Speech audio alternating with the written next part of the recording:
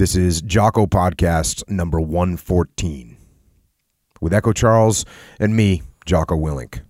Good evening, Echo. Good evening.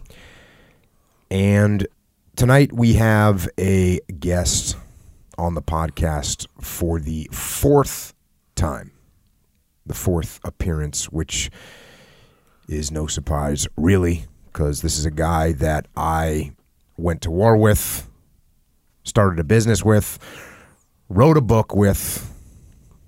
I actually watched him get married and have kids and buy houses and go from a,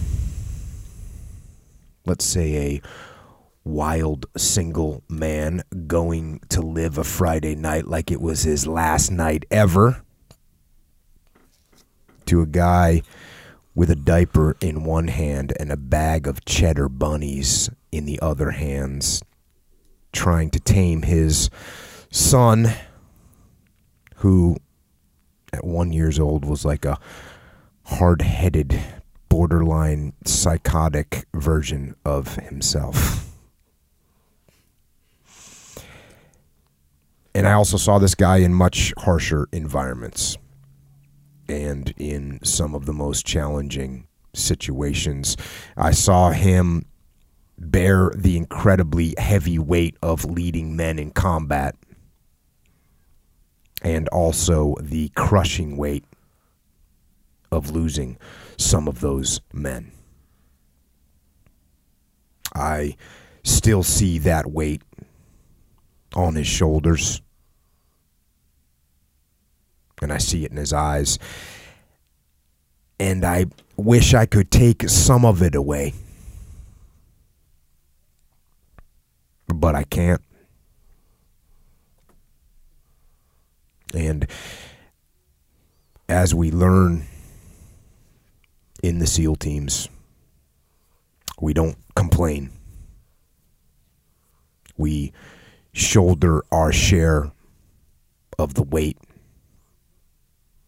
We shoulder our share of the burden, and we drive on. And I've seen him stand up when I needed him to stand up, when what I was asking for was more than I could have asked or should have expected from anyone. And I watched him time and time and time again move out into the darkness, toward the unknown, toward the violence, toward the enemy whose mission was to maim or to kill him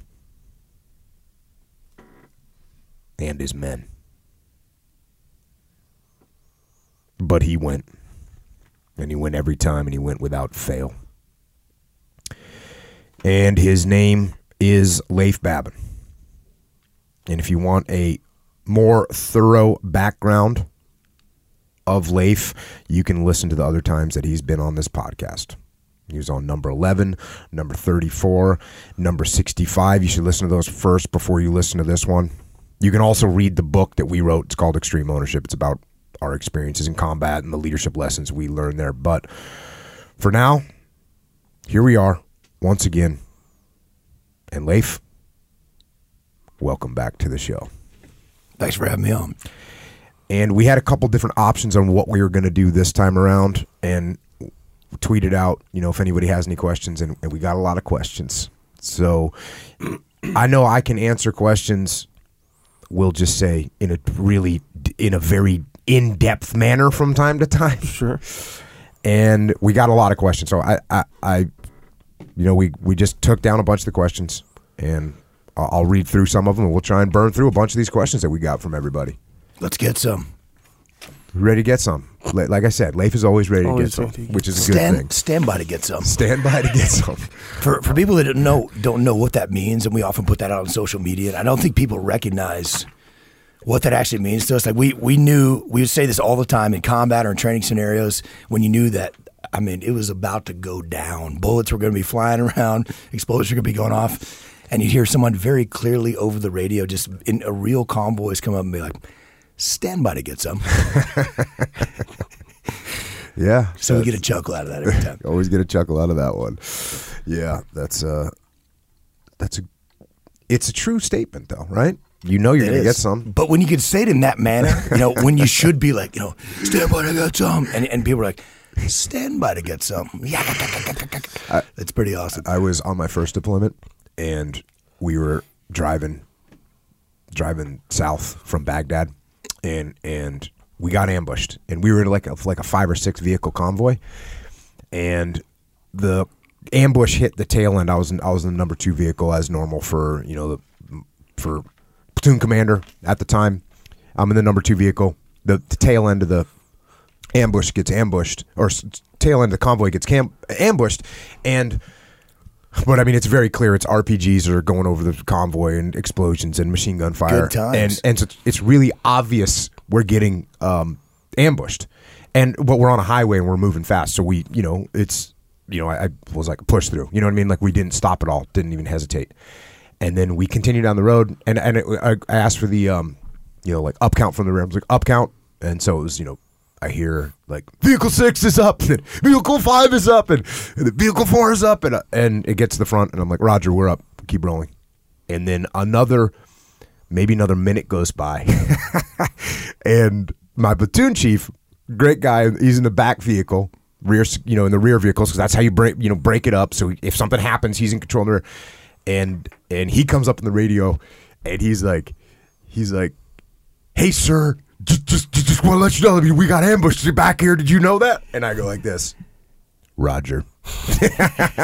We got back. We had a good laugh about that one, but it was pretty good times. So awesome. Yeah. All right. Get into some questions. This is a question that actually came, a very similar question that I had when I had Tony on.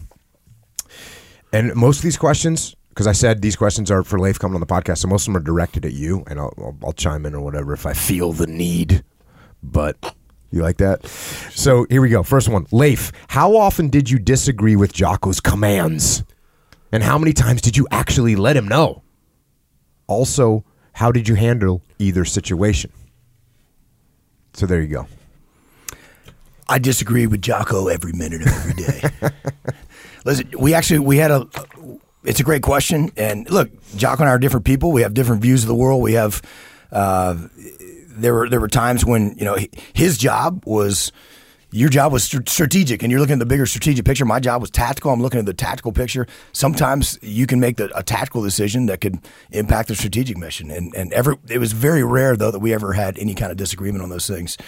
I think, there were a number of times that when, what I always liked about Jocko, and I think people look at you and think, "Oh, he's this big, intimidating guy." And I remember our commanding officer, actually, we were talking to him, and of course he loved our task unit, and he was like, "Yeah, you guys in Bruiser." He was talking to me and the Delta platoon commander, and said, "You guys, you got to do what Jocko says, or he'll choke you out." And we were kind of laughing about that because we were training jiu-jitsu every morning. We're like, "Man, I've been choked out by Jocko hundreds of times. It's not even a threat anymore." But it was never. We never did what you said because it was fear or intimidation, or like we have to do what he says because he's in charge. What I always loved about you and your leadership was that I knew that I could push back on stuff, and you were going to listen to me. And it was interesting for me to see that as we built a relationship. I could come in and be like, "Hey, I think we ought to do this." And very rarely would you would never say like, "No, do it this way because it's my way." But even very, very rarely would you say, sometimes you might be like, "Well, we want to go in this direction, and here's why we want to do this." But most of the time you would actually just say, "Hey, well, talk me through that. Okay, how's that going to work?" And you would give me the opportunity and others in the platoon the opportunity to come up with a plan and kind of analyze it and look at it and give it a shot. And so that's what I always loved about that. I mean, a couple of disagreements that came up, for me, something that we talk about all the time, with our business echelon front, when we're talking to companies and leadership teams, going through the workup cycle. We always talk about people want to hire folks and just kind of let them run, and people want to say, "Hey, give them the opportunity to go out and succeed." And a lot of bosses want to kind of we'll just, hey, I'm really busy. Hire someone with experience. Put them in position. You kept really, really tight reins on us, and initially that was super frustrating to me. I mean, I remember being in our MOUNT training, military operations urban terrain training. For folks that don't know what that means, where we're in the mock cinder block city, and we talked about that on the podcast and talked about that often here for other folks at other podcasts. But that was. I wanted to plan these things. I'm the platoon commander, and I want to be in charge. I remember you saying, "Hey, we should do this, or let's plan it this way." And I remember wanting to kind of push back against that, and oftentimes, but I recognize, like, as we're going along, you're actually training me and giving me giving me opportunity. You've done a whole bunch of these operations that I hadn't done any of those operations previously. So you were teaching me and mentoring me, and once we got to the battlefield, you just unleashed us to get after it. And a couple of times I do remember some pushback where you came up and gave me some direction, and where you said, "Hey, why don't you try this or do that?" And one of those times in particular was when I was when I was trying to get I remember a number of times, and one of them out in our desert training facility out at what we call land warfare, and I'm trying to get the platoon to pull back to a position, and we're trying to patrol out, and you gave me you told me to actually stop trying to put a bunch of detailed information out of the radio, like use verbal commands, do it this way, and I immediately my ego getting in the way. It was frustrating because the team wasn't doing what I want them to do. And that's like step number one in the frustration. So my team isn't doing what I want them to do. So automatically my meter's kind of starting to get pegged, and no one's listening to me. So when Jocko comes up to give me some direction of like, hey, you ought to do this, my immediate pushback is like, no, I'm not going to do that. And I didn't say that, but I was like, I kind of bristled a little bit. I remember kind of bristling at that, and I was like, okay, let me think about it. What do we, he hasn't told me wrong before, and I was like, let me give that a shot. It's like, okay, I'll do that. Use verbal commands, get everybody moving. And you do that over and over and over again throughout multiple training scenarios, and then on the battlefield as well, where that's what built up trust. So when you did tell me to do something, I was like, I'm going to give it a shot, and it worked. Yeah, it worked like just magic. To expand on that a little bit, the verbal command thing is, so you get guys that. There's a bunch of people, you got a platoon. We'll just take this case. You got a platoon of 16 guys. They're in various terrain features. One guy's in a little ravine. One guy's up on a little knoll. Another guy's behind a shrub. So there's a little bit of dispersion with your troops, and you want to get them to do something. You want them to get them to fall back, or you want them to get them to muster where you are, and maybe the shooting stopped or whatever. But you want to control all these people at the same time. And so what you think is, hey, I'll just get on the radio, and I'll tell everyone, hey, everyone, I'm back about 100 meters back. There's a little piece of terrain sticking out. There's a rock by it. I'm behind that rock, and if you guys start peeling back here to the northwest at about 090 degrees, that's where you're flying me. Okay, so now what does that come across like on a transmission for a guy that's shooting a machine gun? He hears like, come back. That's what he hears. He doesn't hear anything. And you've given this long, complex direction, and what you really need is, hey, everyone, fall back here now. That's what they need to hear. And so then you do it, and you realize that now we have a thing in the SEAL teams where you pass the command, and so when you hear a loud verbal command, everyone passes it. Now everyone heard it, and now everyone comes back to your position. But this is the essence of, in the book Extreme Ownership, this is really the essence of simple. Like, it's simple, clear communications, and that's one of those things that once you learn it, you're like, yeah, if my team isn't doing what I want them to do, not that they don't want to, they don't even know what you want them to do, because you're giving it in such a complex way. I gave that counsel hundreds of times. Once I was running the training on the West Coast, I gave that counsel hundreds of times. Like, hey man, just tell everyone a simple command right now to get them to do something. So that holds true. And I'll tell you another situation where you kind of disagreed with me. And we were working with a company. I'm not going to mention the company's name. We were working with a company, and there was like a mid-level but a somewhat senior leader, and you didn't like him. And the reason you didn't like him because he wasn't really that competent. He had messed some things up, and his division was suffering a little bit.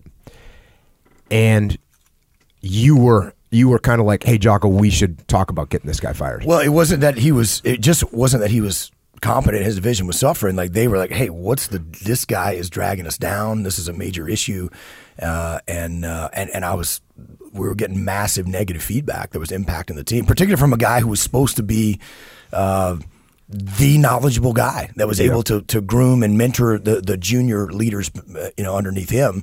And I thought, man, why should they keep this guy? He's actually dragging the team down. And you said, well, strategically, if they get rid of this guy, it's gonna actually have some impact to the strategic mission they're trying to do. The senior leaders were gonna maybe question what was going on there if you remove a key leader from it. So strategically, at that point in the company, that individual who was, again, we'll just say incompetent and also unliked, he had really, really good political and relationship connections with we'll say a parent company, but the people that controlled the funding. And so we could get rid of this guy, but all of a sudden, all these people that were funding this company, there was going to be problems. And I was like, hey, if we get rid of that guy, we're going to cut a lot of relationship cords. So we let's try and find a way to mitigate as much as we can. And we disagreed upon it, but basically, you fundamentally got the other leader in that division to figure out how to work with the guy and got him trained up, and then that guy took enough control that they mitigated the non-performer kind of out of the picture, and it worked out well. And I think the lesson there is that, like I mentioned earlier, like you can win the tactical battle and lose the strategic war, and you certainly don't want to do that. I think you got to recognize that when whether it's terminating someone or making decisions, I think that's where we had, you had that strategic picture in mind, and I was focused a little more on the tactical side. So you got to keep. You can make the right tactical call and can have some real strategic consequences, that cascade and cause you a lot more problems. I think though that my true answer to this question on our most fundamental disagreement came on patches. And that was Jocko was understood as SEALs that we needed to be squared away. We wanted to be stormtroopers in TU Bruiser. That's what we wanted to. We wanted to all look the same. We wanted to have squared away haircuts, squared away uniforms, everybody in the same gear. And that's hard for SEALs because SEALs often want to just kind of wear a mix and match of uniforms and kind of whatever gear they want to look cool, straight up. Long hair, beards, all those things. You recognize that we needed to do that. And guys can get out of control when they have all these patches made that are like, look at these cool guy. I got patches all over me, and that's SEALs are some of the best, the biggest offenders of that. So Jocko was like, no patches. Yeah, and just to expand on this a little bit more, but strategically from the Army, from the Marine Corps, and the Marine Corps, when they look at someone that's not in a squared away uniform, they think to themselves, hey, if this guy can't even wear a squared away uniform, how can he operate out in the battlefield? And that's what they think, and good for them, because it's a true statement. If you've got someone that can't mind some details and look squared away, then how can I expect them to do their job well? Now, in the SEAL teams and really in all soft communities, there's some absolute laxity when it comes to uniform requirements. That's why you see pictures of guys doing this, dressing out a uniform and mixing and matching uniforms. It's the way it is. And you know what? In my deepest knowledge, I know that you can have, and this is a classic military quote, is an inspection-ready platoon has never passed combat, and a combat-ready platoon has never passed inspection. It's a commonly known thing that I understand and I get. But especially we're new in the battle space. We're just showing up here. We got Marines and Army soldiers and senior leadership that we're going to be working for. And I say, okay, we're going to make a good. This is the base. Fundamentally, we're going to make a good first impression. We're going to look squared away, which means we're going to have squared away haircuts. We're going to blouse our boots, and we're going to wear a normal looking uniform, which means we don't have crazy looking patches that make us look different, right? Because that's the thing that you're saying. The thing that you're saying is, look at me. That's what you're saying. Look at me. I'm cool. That's what a patch is. It's, hey, look at me. I'm special. And obviously I don't like that attitude. And so here we go back to the patches. So when you told me, we were on board with everything, on the same page, and we saw eye to eye on so many things. Certainly me and the Delta Platoon Commander with you, absolutely. And but that was, I don't know why, but for one reason, we got together and I was like, we designed our own patches. We're like, when you say we, patches. you mean you and the Delta Platoon Me Commander. and the Delta Platoon Commander, me and the Delta Platoon Commander said we're going to design some patches for Tasking and Bruiser. And I don't know why if we just had an idea that this was going to be a historic unit, this was going to be something we wanted to be a part of, but we felt like we needed Tasking and patches, and I felt like you secretly wanted us to have them, even though you told us not to do it. So I was like, we designed these patches. One of them, I used the Lord Humongous from the Road Warrior for one, and the other one we had a big cow skull, and it was. So we had these two patches. We went out. We had them made. So I secretly had them shipped. I secretly had them distributed to both platoons, and we keep them in our shoulder patch pocket. And we'd be in a convoy ready to roll out. Jocko would come out, see everybody off, shake hands with everybody, and we'd be launched on the operation. And we'd come up over the radio. My leading pit officer would come up over the radio and be like, "Patches on." So everyone would pull the patches out, slap the patches on, and then although we got busted when there was an embedded reporter with one of the units we were working with, and there were some photos of patches, so we got busted. Although you didn't come down on me hard like that. You just let it slide. I just because you mentioned that we had this conversation on text the other day, and I just pulled out my phone to read this text back and forth. We were just talking about. You were basically saying, "Hey, let's not forget you didn't want us to wear patches," and then I wrote back to you, "Hey, don't forget that while I was outwardly disapproving, inside I was smiling, knowing that a little rebelliousness is important for leaders to possess, and that esprit de corps trumps compliance and uniformity." Oh, that's an actual text conversation we were having. That's kind of jacked up, isn't it? But my point is, like, obviously it meant something to you, and it was bringing the team together. It's like when you go through boot camp and the drill instructors will let you get away with something because they know it's unifying the team, and that's what it was for me. It's like, okay. And also, how much leadership capital am I going to expend? Because even though I just made it sound like it was a big deal and also we had earned a good reputation. It wasn't a first impression anymore. It was like the impression had been made, and the impression was solid. And so now it's like, oh yeah, these guys. Oh yeah, they're actually a unit identifying patch. So anyways. we gave that patch to the brigade commander when we departed, which was awesome. And I'm very proud to say that there's not a whole lot up on the wall in the Jocko gym, but in the garage there. But there is a TU Bruiser patch. There is indeed, with Lord Humongous representing. There's a 7 Echo from my Echo platoon at Team 7, and there's a SEAL Team 1 patch. I mean a sticker. That's my wall of glory, stapled to the wall. Awesome. All right. Next question. So that's one question. We're 20 minutes deep. You got to like that. All right. Next question. Can you discuss the evolution of Echelon Front? Was the company ready for the explosive popularity of extreme ownership? What kinds of challenges have you faced? We faced all kinds of challenges, and the same challenges that any business faces, certainly. And for us, it's been learned to the fire hose. It's been an awesome experience. I mean, I think. Just like our combat experience, we adapt to the battlefield. We learned, we educated ourselves about things that we didn't know about, and we've grown. I mean, I don't think anyone could. I don't know if we could have predicted just how widely disseminated the book would be, or the popularity of the things that we're talking about. We knew they were powerful. It's the whole reason we wrote the book, because there was a massive demand signal for it. And I think as we work with companies now through our company Echelon Front, I mean, there's just we're able to go and deliver some impact to these teams in a way that other people aren't able to do, because most of the folks in that space it's a feel-good thing. You're out there to talk about, hey, you guys, you're great, and let's harness your inner potential and all this kind of stuff. And I laugh when people call us motivational speakers, because I say, look, motivational speakers tell you how good you are, and we're here to tell you how much you suck, and you got to get better if you want to win. So that's what we do, and I think it's the same way that brutally honest assessment of yourself, your team, the same thing that makes SEAL units successful on the battlefield and other military units is the same thing that we're doing now with our company.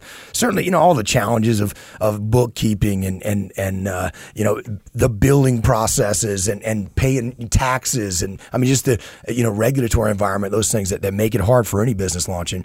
But just like on the battlefield, where we can either bitch about the paperwork or we could figure out a way to most efficiently get it done so that we could actually go accomplish the mission, which you instilled in us. Like, hey, I can complain about it all day, or I can figure out a way to get this done and make it happen, because that's what it requires to do, and that's what we've done with our business. And it's been awesome. And frankly, what I love is working with leaders, and so many of the folks that contact us that want to work with us, they're already doing well and they want to do even better. And it's just so much fun to work with folks who want to just constantly grow and learn, and we grow and learn all the time from them. Yeah. I think you hit it all. Next question. In battle, having the high ground is crucial. How do you see this principle applied to the business world? And I've answered this question before with the statement, take the high ground or the high ground will take you. So, business world. Okay, well, tactically, what do you think? Why do you need the high ground? Well, I think that's the real question, right? Why is the high ground important? And obviously, out of thousands of years of military history, the high ground's always important. By the way, I did have a training instructor a few years ago, my SEAL team days, who we had. He said, "Look at your high speed altimeter watch, and you get down behind something." So he was basically telling us, like, if that thing's going up, you're wrong. Thing should be going down. He was telling us to take the low ground, which was kind of laughable. So outdoing thousands of years of military history, always take the low ground. No, don't do that. You want to take the high ground. The reason is because tactically, if you're on the high ground, you have got a better shooting position. You can shoot down on people who can't hide very well because you're above them, which is why it was awesome for us to be in buildings. And if we could get a 3 or 4 story building in this, in the city of Ramadi, the urban environment, it was awesome.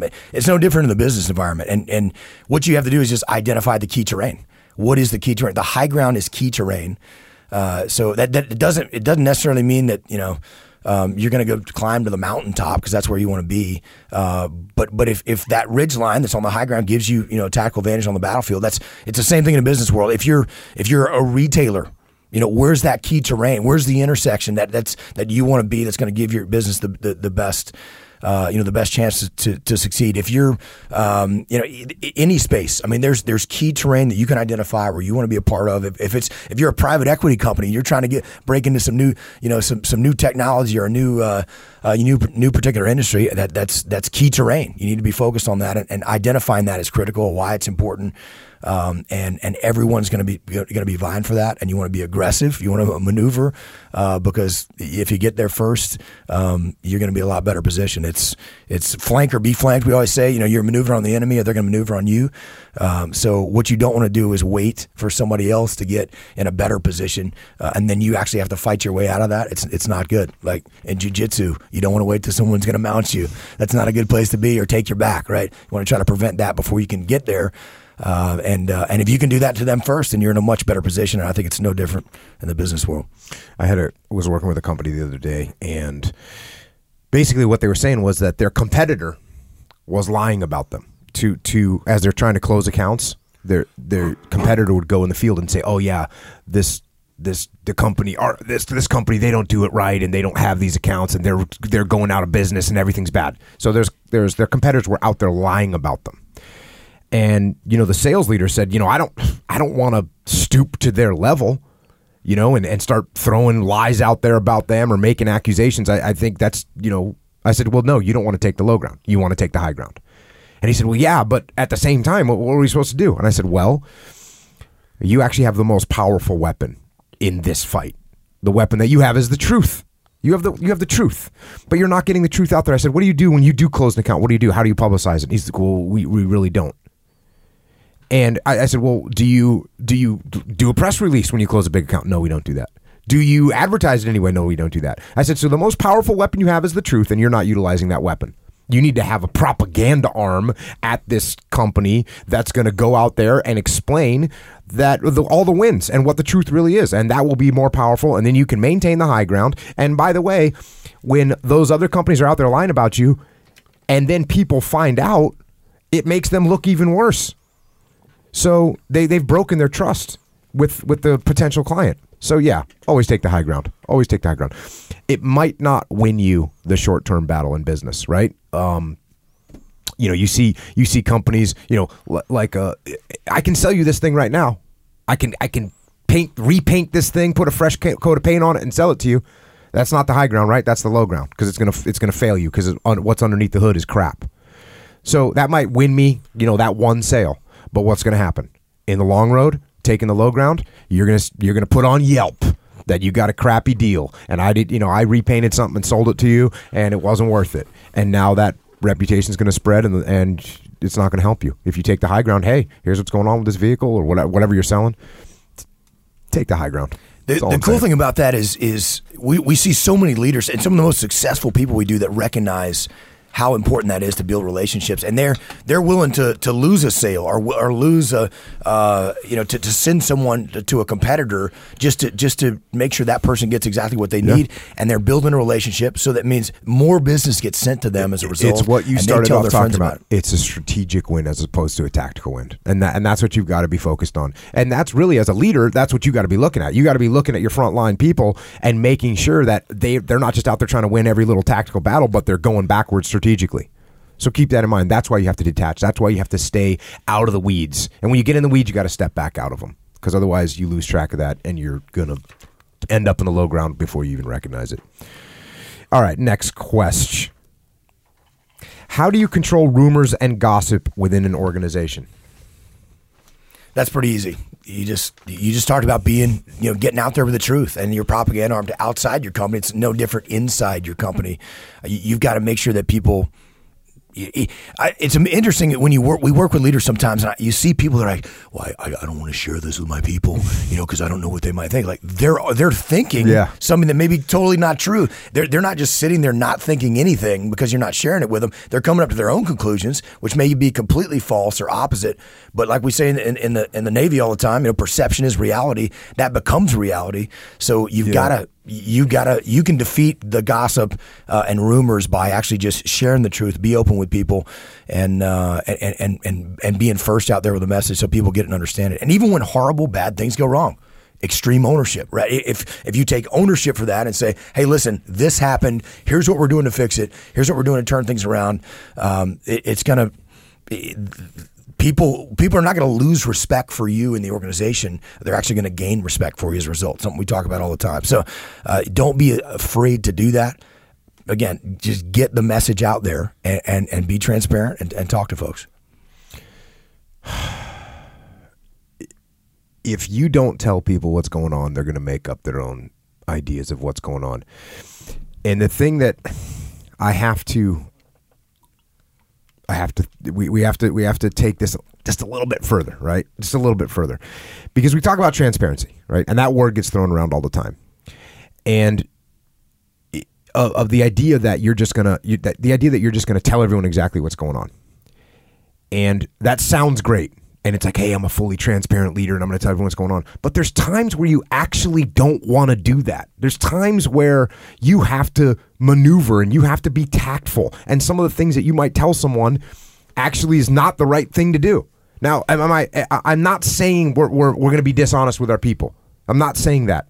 And I'm saying that transparency is a great thing. But I mean, just on a personal level, if Leif's working for me and he's doing something horrible, is the best way to go about that, full transparency, is, hey, Leif, you're doing horrible at this. Is that the best way to do it? In front of the entire team. In front of the team, right? Is that it's full transparency, right? Hey, I'm fully transparent. Okay, everyone, welcome to the meeting today. By the way, I just wanted to point out that Leif missed his numbers again, and he's a loser. That might be what I'm thinking. That's fully transparent. Hey, guys, just be... And you love this, too, right? Just being transparent. Yeah. Leif's a loser. He missed his numbers again. And you know what? I'm actually thinking about firing him, just in case anyone was wondering. So that's full transparency. Probably going to wait to close the business Friday. Did I do a good job? Yeah. Right? So let's not get carried away, right? What is the smart way? The smart way is to maneuver. The smart way is to say, okay, Leif's not doing what he wants, what he should be doing. If I go and accuse him of failing, what's his reaction going to be? How is it? So what do I do instead? Instead, I go, I want to take ownership of it. And so instead I say, hey, Leif, hey, he comes in, come to my office. I want to talk to you about a couple things. So he comes to my office. So I'm not in a public place. And now it's, hey, Leif, hey man, I noticed that you missed your numbers, and I'm thinking that maybe I'm not giving you the kind of support that you need to get where you need to be. Is there anything else that you need from me so that you can win? Again, inside, sure. I'm thinking, Leif, you pathetic loser, you missed your numbers again, right? But I'm not going to do that. So the full transparency thing, I get it, and it makes sense. But we do have to consider the tertiary and the secondary and tertiary effects of the things that we say, especially as a leader. What you say has a lot of impact as a leader. And sometimes I see leaders, they make a little off-the-cuff remark about something. Oh, that won't matter. Oh, okay, so it doesn't matter. So this little thing, hey, boss, we wanted to get this task done by this date. Is it still important? It doesn't matter. Oh, okay, so it doesn't matter. So what I was working on for the last month and a half doesn't matter. Okay, cool, great. I was fully transparent. So just be careful. Use tact. Use your brain.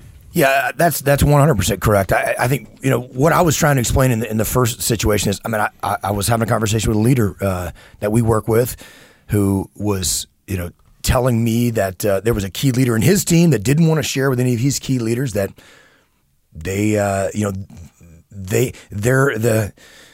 he didn't want to share with the key leaders that they were having some issues, having some dire straits. Getting to a point where they're wondering, hey, I don't know if we're going to make payroll. A few months from now if we don't turn these things around, but I don't want to share that with them because I don't want them to panic. Mm-hmm. And when I heard that, I was like, what kind of panic are they going to have when they find out that they can't make payroll, but no one told them about it and they thought everything was great? So the panic is going to be 100 times worse. Yeah. And that's the kind of transparency I'm talking about, where you're like, listen, you need to go and have a direct conversation and say, guys, here's where we're at. Yep. And that should be something to help get them in gear, to be like, listen, we've got to hit these numbers. We've got to get things going again. We got to turn performance around, or this is where we're going to be next quarter if we don't do that. And I think that's the kind of thing I'm talking about, where you're not keeping the secrets is not helping you out. Because by the way, everyone knows the numbers, right? So they already probably know you're in dire straits, and they're thinking, well, I better find a backup job, and they're going to leave, and now you're in even worse straits. So yeah, absolutely. You don't need to hide information from the team.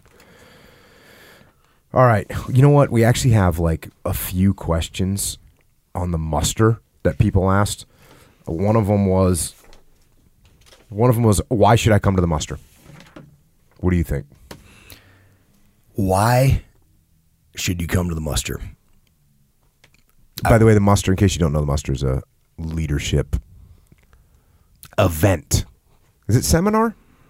Gathering. Gathering. Oh, okay. I like it. A gathering we'll go with that. of leaders. So the muster is a leadership gathering where we get together and we talk about leadership, and we have them twice a year. Well, this one we're having twice a year. But anyways, why should someone come to the muster? What do you think? What I love about the muster is, well, you have to understand, like, we talk to hundreds of we've actually talked to thousands of leaders over the last 6 years that we've had this company, Echelon Front. Worked with hundreds of companies in about every industry you can imagine, and we speak at a lot of leadership conferences. We speak at them all the time, and there is nothing like the muster. There just isn't anything out there like the muster. Nothing even comes close. And the reason I love it, I mean, I just get super excited to be there and be a part of that stuff. And I even use words like magical to describe it on previous podcasts, which I took some heavies for. Took a lot of heavies for out there. It was pretty magical, I guess. There were some pretty good like Disney memes. Yeah, Disney memes going there. That was pretty good. But the reason the muster is so amazing is it's just different from anything else that we do. And I think when I think about what really makes the muster different, it's the people that are there, it's the content that we're talking about, and it's the impact that it has. And so who comes to the muster? The reason that's so awesome is that there are leaders from all over the place. And these leaders are hell-bent on dominating their universe. I mean, these are people that are there. They're in the game. And they're from every type of business, every type of industry. I mean, we have entrepreneurs. We have senior executives from major companies. We have mid-level managers. We have frontline leaders. And we have people who really aren't even in a leadership position, maybe with no direct reports, but are aspiring to be that way and grow and learn. We get police and firefighters and other law enforcement officers, members of the military. I mean, they're serving out there on our front lines of the home front and abroad.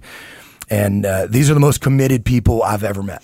You know, it's one way to quantify this, or when we're at the muster, the hotel staff will come up and they'll be like, "Oh my God, this is crazy." Because, for instance, the doors to open to actually get in the morning of the muster, they open at 8:00, right? Or I guess 7:15 or 7:45, because it starts at 8. 7:45, the doors open up. And like you said, we go to these conferences all the time. Everyone's listening to some kind of conference, and it's, people are meandering around and they're showing up late. They don't really care.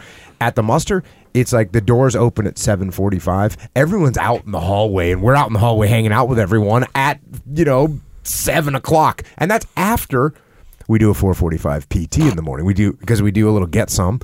And that's another thing. Like the hotel people, we're clearing it with the hotel. We're just letting them know, like, hey, there's going to be a large gathering of people in front of the hotel in the morning. And they're like, well, what time? And we're like, 4:45. And they say, well, like how many people? And we're like, well, there's 450 people here, so there's going to be about 450 people here. And sure enough, there it is.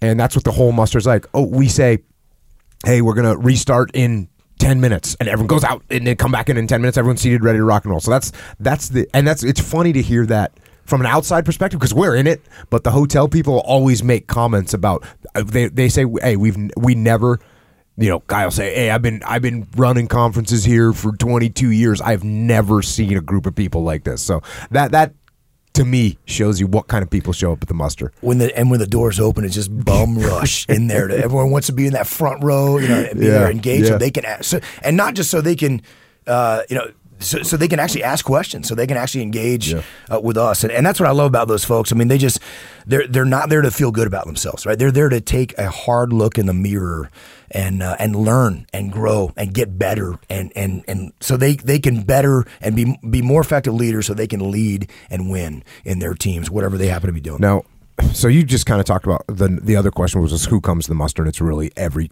different type of leader. Another question that we got about the muster is, what do we talk about at the muster? That's the other piece that I really like about it is content, right? It's content that we talk about, and of course, I love telling war stories, as you all know from listening to this podcast. We like talking about war stories. We like talking about our time in the teams, and even when you put that photo up there of us and Ramadi from back in the day, and it just brings back great memories. I mean, those will always be some of the absolute best times of my life.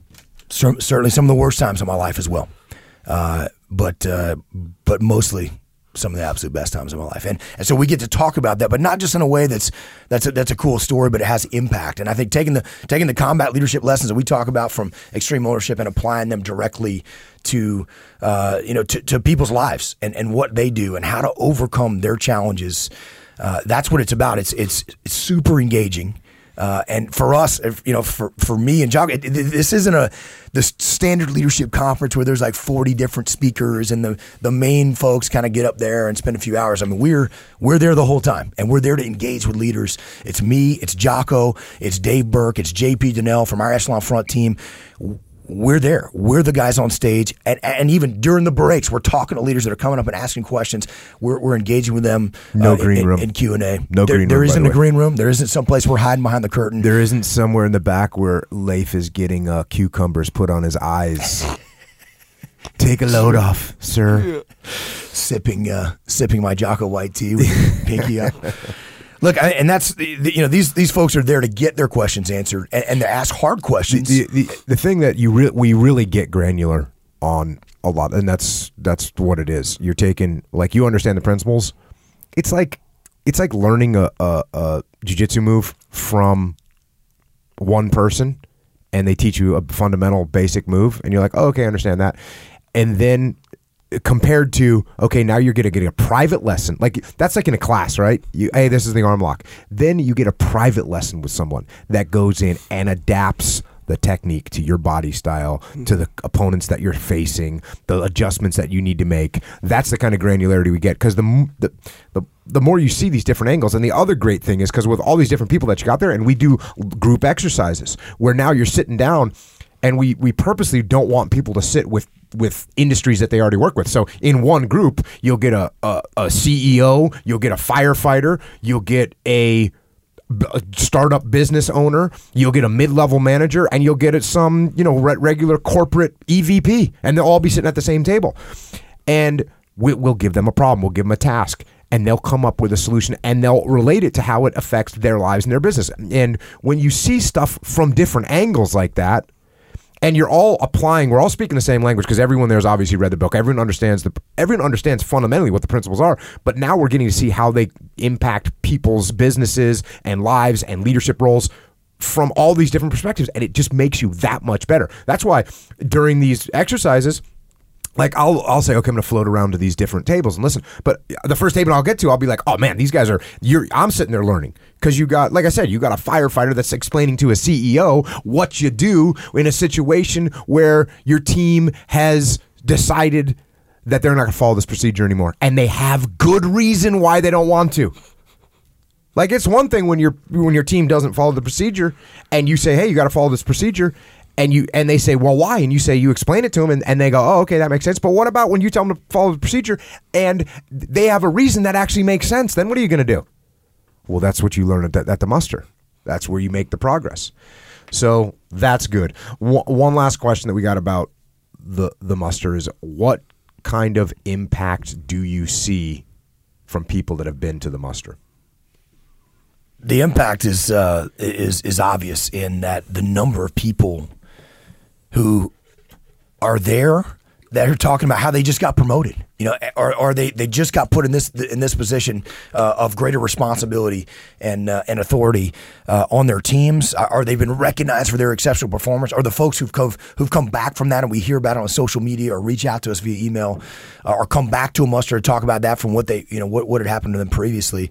The number of leaders who come and see what we're doing and bring their teams. That's what's pretty awesome too. I mean, that to me, when a CEO from a company comes, checks out what we're doing, and brings 25 of his team members back to be a part of that, because he recognizes the impact that can have to his team and will have, and it's awesome to see that. I mean, these are the most committed people you could ever be around. And they leave there with the knowledge to directly apply things, to solve problems. And they learn from us. They learn from each other, just as you said. And part of that, too, I think, is a recognition that these kinds of problems that I'm having are not unique to me. They're not unique to the market that I'm in. They're not unique to my industry, but they're leadership problems, and they apply everywhere. And I'm trying to get a diverse group of people to focus their efforts to and mutually support one another, accomplish a mission just like everybody else in every other industry. In the business world, as a first responder, the military, it doesn't matter. It's the same thing, and these same techniques apply everywhere. And it's just that's why it's awesome. I love the muster, and I can't wait. I can't wait to meet those folks, and that's why so many people come back again and again and again. And it's just an awesome event. It's the best thing that we're a part of. And frankly, if you don't want to have that good look in the mirror, that hard look in the mirror at yourself, and answer some tough questions about where you can do better, you probably shouldn't come, because it's not for you. It's for people who are eager to destroy their competition and dominate the universe. And that starts with looking at themselves and taking ownership and solving problems so they can win. Yeah. It's interesting, because if you think about it, and I was talking about this yesterday, like every problem that you have in an organization is going to be solved by leadership. That's it. That's it. That's what it's going to get solved by. Every problem that is in an organization is going to be solved by leadership. I don't care if it's because you're missing numbers. I don't care if you got bad process. I don't care if you got the wrong people in the wrong positions. All those problems are all about leadership, because if you got a bad process, there's a leader that's allowing that process to be in place. If you've got bad people, then there's a leader that's not either training those people or getting rid of those people. And if your P&L is upside down, there's a leader that is not paying attention to the numbers. So all these problems are going to be leadership problems. So if you want to improve your business, well, then what you need to do is improve your leadership. Now, I will say this as well. I just got to make like a little caveat here, because you just talked about the value of it. If you're out there in the world and you can't afford to come to the muster, which I understand. The muster is expensive. It costs us a lot to put it together. I had somebody hit me up like, hey, it sounds like you care more about making money. I was like, no, we definitely want to make money. That's what we are a business, and we need to make money, and we need to pay our team. And so, yeah, we're going to make money, and the muster is expensive. It costs a lot of money. If you can't afford to come to the muster, don't come to the muster. If you can't, don't go out and borrow money to come to the muster. No, you're not, don't skip a mortgage payment so you can come to the muster. That's not a good idea. What you do is you implement some financial discipline. You start saving money. You put it together, and you can come to the next muster. By the way, if you can't afford the muster, you can get a book called Extreme Ownership. It costs $16.97 on Amazon. That's fine. This podcast is free. There's 400 something hours of us talking about this kind of thing. So you can do that. Like I said, if you can come to the muster, that's when you're going to get basically a private jiu-jitsu lesson. You're going to learn really granular things. You're going to get the interaction face-to-face. You're going to get to ask the specific questions about your world, and you're going to interact with people that are on the same path as you. That's awesome. If you can come. We'll see you at the muster. That no green room thing, and we've talked about that before, but that's a big deal. That's a bigger deal than it might seem, because you know how you said, like, okay, you have a Q&A part, or like you have a specific question, like, hey, that was cool what you just said, but what about like some people have questions. So during the break, when most times, like at these conventions or whatever, the people they'll say what they have to say, and then they'll go and they'll disappear. Straight up disappear. They're going to get cucumbers on their eyes. Yeah, whatever, grapes, whatever. And but here it's like people are like, hey, that question that I had, now I can go run and go grab Leif or Jock or whatever and ask it, like, personally. Yeah, when during the break, Leif and I were on stage. Yeah, the break, we say, okay, take a break, come back in 12 minutes. We step down off the stage and we stand right there. Yeah. And people just come and ask us more questions, and we continue talking. And sometimes somebody asks such a good question that we're like, bring it back, and we'll get back on stage and say, hey, someone just asked this question. Yeah. Here's the question. It's a great question. Yeah. It's the whole time. The whole time. The whole time. Yeah. Even the kind and this would happen to me a lot for some reason. They think I know. Well, I guess I kind of know a little bit. They come and asking you the leadership questions. Like in the hallway. That goes in the game. Like in the hallway, So and he's like, the best thing to do in that situation is you want to just kind of cruise a little bit. Yeah. I was going to say that's one of the other primaries to come to the muster is Echo Charles is going to be there. And one of these days we're going to get you on stage for a keynote presentation. Sure. And it's going to be awesome. Yeah. You're going to be right in your comfort zone. Getting flanked. All right, moving on. That was the 3 questions about the muster, but they got asked. So here,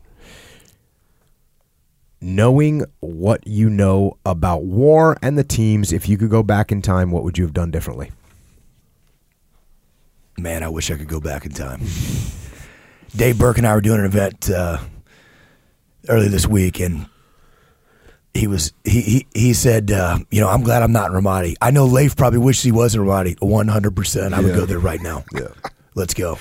And look, it's what I would do differently is the recognition that we were super aggressive. We took a lot of risk. What I would do differently is I would actually be even more aggressive. I would be 100 times more aggressive. I would be putting up, a concept of operations brief for your approval to send up the chain to swim across the river and hit targets and put in some cyber overwatches and just completely ruin the bad guys' program going on in South Central Mike when they had complete freedom movement before they had any expectation that we could be there before anybody could get to us. And I think they would never see it coming, which means that we would have more impact and it would actually be safer for us because they wouldn't be expecting it. So they would probably hammer us, but we recognize that we could get away with a lot more than we could. And looking back on it, I just... When you come into an area and they're like, hey, don't go in there, you're all going to get killed, you want to be cautious. You don't want to just jump into things. You want to mitigate risk and control, certainly. But we recognize we could get away with a lot more than we thought we could, and more often than not, bring guys home. And of course, that's the one thing I would change, obviously, if I could change. If I would trade places with Mark Lee and Ryan Job in my platoon in a second, I'd trade places with Mike Mansour in Delta platoon in a second. And I wish I could do that. And I can't, but that is what I would change. But I certainly would, if we could go back there again, we would be even more aggressive and we'd have even more impact. There's a term that they used to say in the teams. I don't know if you ever heard it. You probably did. When we'd be doing special reconnaissance training and guys would say, trust your camouflage. Did you ever hear that expression? You may not have. I don't believe so. So what it was when you got good at putting your camouflage together, you could really get aggressive in getting up and observing a target. Because if you trust your camo, if you've done a good job with your cami paint, your ghillie suit, and putting yourself together well, the enemy's not going to be able to see you. But it's really weird to be, 40 meters from a target that you're looking at, and there's a guy walking around, and you feel completely naked, like they can see, but they can't see you at all. They can't see you at all. And so it takes some time to learn to trust your camouflage. And I think, obviously hindsight is 20/20. And when you look back at your Mahdi, like, you look back and you think to yourself, well, we could have done this and we could have done that. We could have gotten closer to that target. We could have done more things because our hindsight's 20/20. And also we learned over time to trust our camouflage. And the longer we were there, the more aggressive, operations took place. But yeah, that's hindsight's 20/20, isn't it? That it is. Okay. Advice on restarting your life after the military.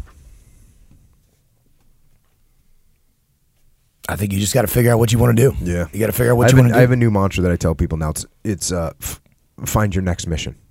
And that's what you got to do. And I got really lucky because we got right into this. And you the same thing. Like we went right into a new mission.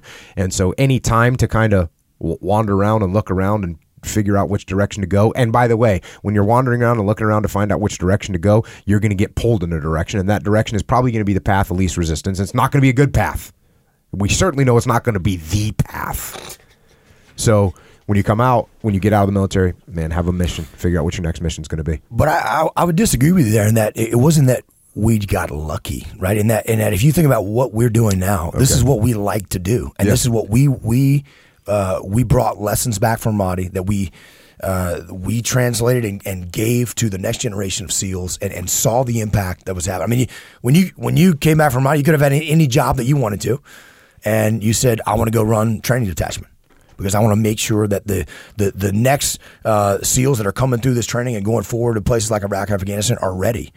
You chose to do that, and I was running a training program I didn't want to be anywhere else than that. It was awesome, and I recognize how powerful that was, and the kind of reward it brought to me to see these young officers go out there that I put through training and succeed on incredibly difficult, dangerous battlefields in different areas that I'd been to.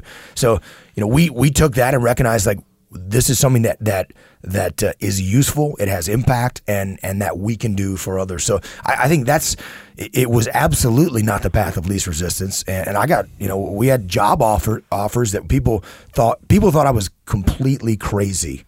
A buddy of mine was like, come work for me. We'll pay, this huge salary that was, triple what my Navy salary was. And I said, I'm not going to do that. I'm going to start my own business. I mean, he looked at me like I was nuts. Yeah, we were talking about it yesterday because we weren't making a lot of money at the beginning of Echelon Front. Now were we? Yeah, we had to put it together. We were writing checks and paying for things and traveling on our own dime to go and talk to companies and for free, or for almost nothing. Yeah. So. And I think that's really it is finding your mission. Like this is what I can do, and this is what I like to do. And I'm going to figure out a way to do something that is useful and impacts people. And I think that's really key is finding that next mission for sure. Next question. I like this question. This question made me think that whoever wrote this question has a good feel for like kind of the whole thing here. So the question was, is this question to Leif. What's Jocko's most impactful strategy on you when he says Leif gets real fired up? Definitely someone who's been listening to a lot of podcasts, or maybe he's coming to the muster or heard us speaker talk before, because Jocko talks about angry Leif. Angry Leif. Angry Leif. I can get angry. That's like hothead, right? Basically, be a little bit of a hothead. I can definitely be a hothead. You can be a lot of bit of a hothead sometimes. I can't, and usually, I'd like to think that it takes me. I don't immediately spin up on things, but once I get spun up, I get really spun up. And I don't know if you disagree with. No, I agree. No, I was going to ask you if how's having two kids. For sure. That teaches you some temper control. Big time, and particularly when when there's timelines that you're trying to meet, and we're trying to run a business. Kids or I've don't got have things timeline. To do. They don't. Kids They don't don't have a at all. timeline. They just do. Oh, the timeline is now. I want some crayons now. And what I've loved is that I love spending time with my son and my daughter, and they're awesome kids. In particular, my son now, he's 3. He's old enough to kind of, he's in the game. Yeah, we'll go somewhere and do something fun, or we're hanging out, and it doesn't matter if that's 5 minutes long or 5 hours long. Like when it's time to leave, it's level 19 meltdown every time, right? And I'm waiting for the time where he's like, "Dad, thank you for the time. This is really fun." Doesn't happen. Yeah. So yeah, that actually instills in you some patience. Some patience, but we always talk about red flags, and that's something that I learned from you. And I know you were looking at for me to see like, oh, some red flags are going off. Red flags are those things that, as you talked about often, you recognize in yourself, like, okay, I'm getting spun up right now. I need to take a step back here and throttle back. Yeah. I need to throttle back here because I'm getting spun up. So with kids, I got to look at it as, you know what, this is good because I know that's something that it's in my nature that I can get spun up. So with kids, I got to relish that opportunity to say, this is a training opportunity for me to be outside my comfort zone, to say, oh, you know what? I feel myself getting spun up. I'm going to practice detaching and spinning down and not reacting in a way that I might otherwise would have. And I think it's a great tool there. Really, for me, I think when Jocko would sense that in me, and we've talked about a number of times when that's happened here on the podcast, that I was getting spun up. We talked about previous in previous podcasts about cancel the op and some of these things where I would get fired up. Life. And get angry, yep. and what most people would have done in that situation, what I probably would have done to a subordinate leader is get spun up as well. And like, you yell at me, now I'm going to yell at you, but a little bit louder. Exactly, and we're going to ramp up, and it becomes like the battle of wills. And how you handled that exceptionally well with me was generally you would never get spun up. You would just be very calm in your response, and you would ask questions, or in some cases you would just start chuckling, like. Laughing about it, like, hey man, you're getting spun, and not in a way that was condescending or not like look at you idiot. Yeah, it was in a way of you don't like, want to laugh at people when they're getting mad. Yeah, it was in a way of like, hey man, take it easy. Yeah, just take it easy, and then you start laughing about it, and it was, and then it just, that was something that was. But would you ask questions in a way that were, hey, well, why do you think this? Or those things, that was powerful as well to me. It wasn't like, hey, why are you doing this? Or why won't you listen to me? And it was, that always allowed me to kind of take a step back and recognize, okay. So I think you got to make sure you see a red flag in somebody else, they're getting spun up and they're really emotional. You need to be unemotional, and you need to check your ego to do an end around. I never see anybody do that before. You did that exceptionally well against me, and I learned a lot from that because I recognized, like, I got to do that better. And it just doesn't benefit you from getting spun up and angry. And I'll tell you one thing that's another little thing that I noticed that I do for sure is if someone comes at me and they're super mad about something, I can't just be 100% calm. Because if you come in the room and you go, Jocko, this is crap. We're getting told to do this thing over here. This is total crap. We shouldn't be told to do this. And if I go, Leif, just calm down. It's not that big of a deal. Like, right there, I've already taken, right? Because you're like, well, what are you talking about? It's not a big deal. I tried that with my wife, Jenna, at times. It doesn't work very well. The opposite. What you have to do is you have to show some, we'll call it a diminished reflection of the emotion that they're showing. You wanna take a little off of it, but Leif, are you serious? They're telling us to do that? Oh man. That's crap. All right, let's find out what's going on. So now, instead of being against you, now all of a sudden I'm on your side. I've calmed down a little bit. I've brought you down a little bit, but you at least recognize that I'm on your side. Because if I just say, Leif, calm down, getting mad is not going to help. Well, like, you're going to get even madder. Or if I say, you need to think about what they're saying. No, I need to join your side first. Once I'm on your side, now we can talk and we can move through the problem effectively. So you might want to just show a little diminished reflection of if someone's really sad about something. Okay, you can't just be like, hey, it's not that big of a deal. Like, I got kids, right? I got teenage girls, and they get sad about stuff. And I can't just, I've tried it before. Like, don't worry about that. It will mean nothing in 3 years. I've done that. By the time you graduate out of high school, you won't even think about that anymore. Stop. How does that work?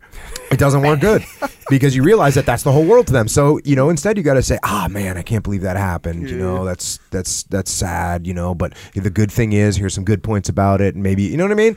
So just don't be completely emotionless, because then the person can't relate to you. And if they can't relate to you, you're not going to be able to talk about it. If you can't talk about it, you're not going to make any progress on the subject. Be careful with that one. All right. Want to hear more HDH in Vegas? Did we talk about the HDH hands on one of the other podcasts? Yeah, we talked about it. So $100 hands in Vegas. Listen to podcast 11 if you want to hear about Markley, some of our shenanigans in Vegas. We did have there were a couple of good stories in Vegas, and we that was a crazy boondoggle trip. But one of them that I did remember well was we had this giant convoy of Humvees, and we were coming up to a major intersection just off the Vegas Strip, a red light. Because we were just so everyone knows, we drove the Humvees to a range to do work up in that area. Is it an Air Force range? Nellis Air Force Base. So it's a Nellis range where they do training up there, and we had taken the Humvees from one base on civilian roads to another base, and we'd spent the day training there, and now it was time to come back to base. So we're back on civilian roads again in a convoy of Humvees, 5 trucks probably. So 5 Humvees, and we had done a drill where we had I was always big on you train how you fight, right? So that means if we're driving Humvees, guess what we're doing? We're mounting weapons. We're gonna be ready to get after it if we have to.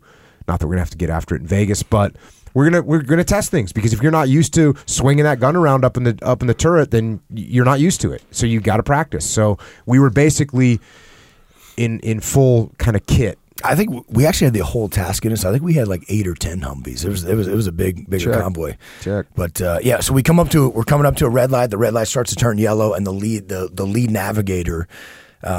This is a major intersection. 2 4-lane roads that are coming up to.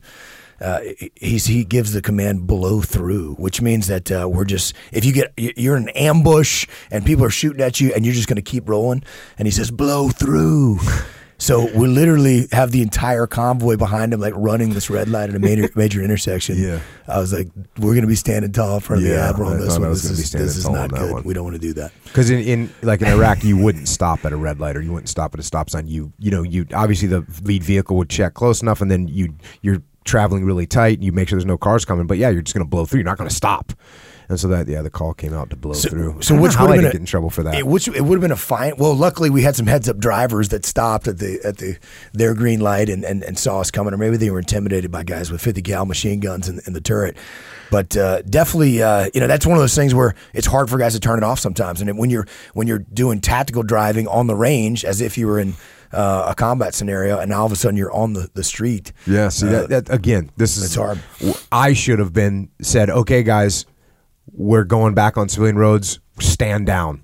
You know what I mean? I should have said that, but I didn't say that because I'm dumb. And we made the assumption, which turned out to be false, that people would automatically know that, and they didn't. So we had to tighten that up, but that was just one lesson learned from our Vegas trip. That was shenanigans. Yeah, it was good times. I'm surprised I didn't get in more trouble for that.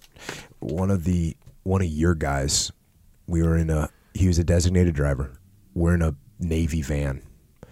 And we go from one place, we knew someone, and we were out in town, and we went from there to downtown to go to, the bars, right, in Vegas.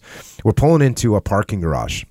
And they have that metal pipe that says, 6 foot 2 inch clearance, or whatever the clearance was. It was a very low parking garage. So he's got this big Navy van. We come in and we kind of hit that. And I'm sitting in the back, and you know what? This is a classic example of a decentralized command. I'm not going to step on the toes. The guy's the designated driver. I wasn't drinking, or I probably had a few drinks or whatever, but I definitely wasn't intoxicated. But I see, I look out and I see, we kind of hit that thing. And so we go around the corner, and then we start to actually enter the parking garage. And as we go underneath the first concrete beam, you can hear it. It scrapes against the ceiling, but it scrapes hard, and the vehicle comes to a stop. And what does the driver do? Again, this is the designated driver. What does he do? He starts pressing down the gas. He's just going to power through this. And I'm in the back. I go, dude, blow through. I'm like, dude, what are you doing? Stop. What are you gonna rip the roof off of the vehicle? Like, back out of here and leave. He's like, well, I thought I could have made it. Oh man, One good team guy shenanigans that we were talking about was me, you, and the Delta commander, Delta platoon commander, rolling up to Santa Barbara. I think you actually came up to me and said, Tenacious D, are you going in? to see Tenacious D? Yeah. So for those of you that may not know, Jocko is a huge Tenacious D fan. The D. And I think that's how it came out. You're like, the D, they're in Santa Barbara. Let's go. Road trip. Road gig. So we jumped in. Of all the things that you gave me a copy of About Face by David Hackworth when we were working together, TU Bruiser, at the end of our tour together, and you gave me the set to the DVDs to Tenacious D. There you go. And the Delta Platoon. There you go. That's the dichotomy of leadership right there. Hackworth, About Face, the Tenacious D. Yeah. So we found out Tenacious D was having a concert up in Santa Barbara. You know, we're all stationed here in San Diego, and we jumped in Jocko's Dodge Grand 1997 Dodge Grand Caravan. 1997 Dodge Grand A lot of Caravan. people just called it the pimp wagon. Because it was hard to keep the ladies off when you're rolling in. The window was taped shut on the driver's side. Right, yeah. It's rigger's taped shut. You weren't getting in there. No, that thing was shut because the little electrical thing broke. So we're cheap bastards, so we're not going to spend the night up there. I think we actually had work to do maybe the next day. So we jump in the van. I think you drove up there. We rock out to the Tenacious D concert in Santa Barbara. We bought Jocko a T-shirt. Still got it. The Sasquatch is real. The Sasquatch is real. And I remember driving back at about 3 o'clock in the morning. We were like passing through Camp Pendleton as kind of where our ranges are there. As on the way back down, we just a cappella singing to every Tenacious D song that we knew by heart. We're gonna make a new band. It's gonna be called Acapello D. That was a good time. Yeah, that was pretty fun. All right, Tenacious D. What are your daily non-negotiable habits, Leif Babin? My daily non-negotiable habits. Mm-hmm. Usually I want to sleep in about 10:30 Leif a.m. Babin style. Just eat some donuts. Listen, I mean, at the end of the day, discipline equals freedom. It's a mantra that I learned from you, and that it's just absolutely true. And if you gotta get up in the morning and work out there's some days frankly I can't do that because life gets in the way, if I'm traveling or my kid wakes up early and I know I've been out of town and my wife wants to get a workout in before the day starts, so I'll take the kids so she can do that and we can rotate out, so I can't tell you that always happens, but you got to get up early, you got to work out, and you have to prioritize and execute, and having that checklist that you put together the night before about what you want to do. And what's important is absolutely critical. Otherwise, you lose it. And for me and Jocko, and for all of us at our team on Echelon Front, like it's when we get away from the things that we talk about to people. We're human beings like everybody else, and we can get pulled in different directions. When we get away from those things, it doesn't work. Things start to fall apart. You lose track of where the priorities are. If I can't regularly detach, that's something that I have to really focus on to do. Is to regularly detach. If I'm grinding on something for 2 or 3 or 4 hours at a time, sometimes it's easy to miss other things that are coming up, and I got to make sure I pull away from things. Kind of think about the prioritize and execute piece. Figure out if I need to reprioritize and so I don't get target fixated on one thing and keep going. But I think for me, what I want to do is I try to make time to spend time with my family as much as I can as well. And obviously there's a lot of work to do. There always is, and it's. Those things. When I can stay consistent on getting up early in the morning, getting a workout in, stay focused on a list that I have from the night before, that I'm following through all the things that you talk about. I'm performing better than I ever do. That's how you win. It works. At the end of the day, there's what works and there's what doesn't work. Yeah, that's how you win. Check. Tell us about a time you were annoyed with Jocko or his intensity. Annoyed with Jocko or his intensity. You know what? We got along pretty damn well together, and I think there's not there's not really any time that comes to mind that I was annoyed by you, except for maybe, you know, what we mentioned earlier, right? When the times when initially when we were working together and you're looking over my shoulder and telling me to do, like, hey, we should do this way. Let's plan it like that. That I definitely got annoyed from that time. I felt like I want to run my, you know, everyone's trying to tell me what to do here, and Jocko's looking over my shoulder. And I want to run my team, just as I explained earlier. And I didn't realize until later, like, what you were doing. You're like, hey, you're passing on a lot of great information. And I see that all the time, actually, with people, because if I could have detached from that situation, I would have recognized, like, hey, I'm a new platoon commander. I've never been a platoon commander. Jocko was just a platoon commander. He had a highly successful platoon commander tour. He had a historic deployment where he did a whole bunch of operations, and he's got a ton of lessons learned. So what an amazing opportunity to learn everything from him. But that's not the way you approach it, right? It's like ego, my ego, and I see it all the time. And there was a leader I was dealing with where I was talking to a member of the board. For this particular leader who was constantly bucking against this guy's, and it's amazing to me though to see, like, hey, the CEO of this company who's pushing back against this member of the board, like, he should be so thankful that the member of the board who's got massive amounts of experience, extraordinary success, is there to mentor and train him, and yet he doesn't want to listen to that guy.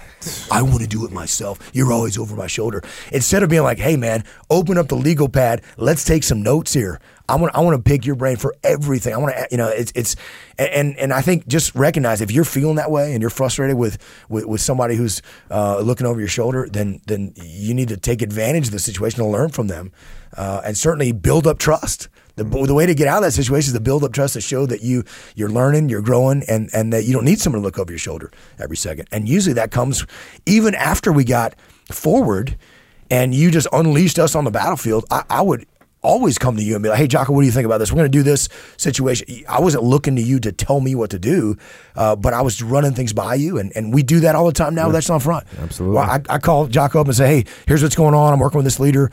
You do the same. I mean, we talk about these things all the time. Yeah. And that's awesome. Actually, what's interesting about that is that in the last 6 months, that idea has really become formalized in the tank, which is where we take the companies that we're working with, and whoever's working specifically with a specific company on the ground is coming back to the tank, all the Echelon Front team, and we get on the call or the Skype or the conference room, and we go through all the issues that all these different companies are having, and that's where we solve the problems, is in the tank. So that way we get everyone's input, and not only do we give the best solution to the client, we also all learn from it, so that we have that solution in our head, so we all get stronger and better. So that's one of the evolutions in Echelon Front that's pretty awesome to see, is what started off as just like how we would run TU Bruiser, which is, hey, we're going to bounce ideas off each other, and hey, I don't know how to solve this problem to you, or hey, I don't know how to do this operation to you, or this is what I think, what do you think, which is the way a team should work together.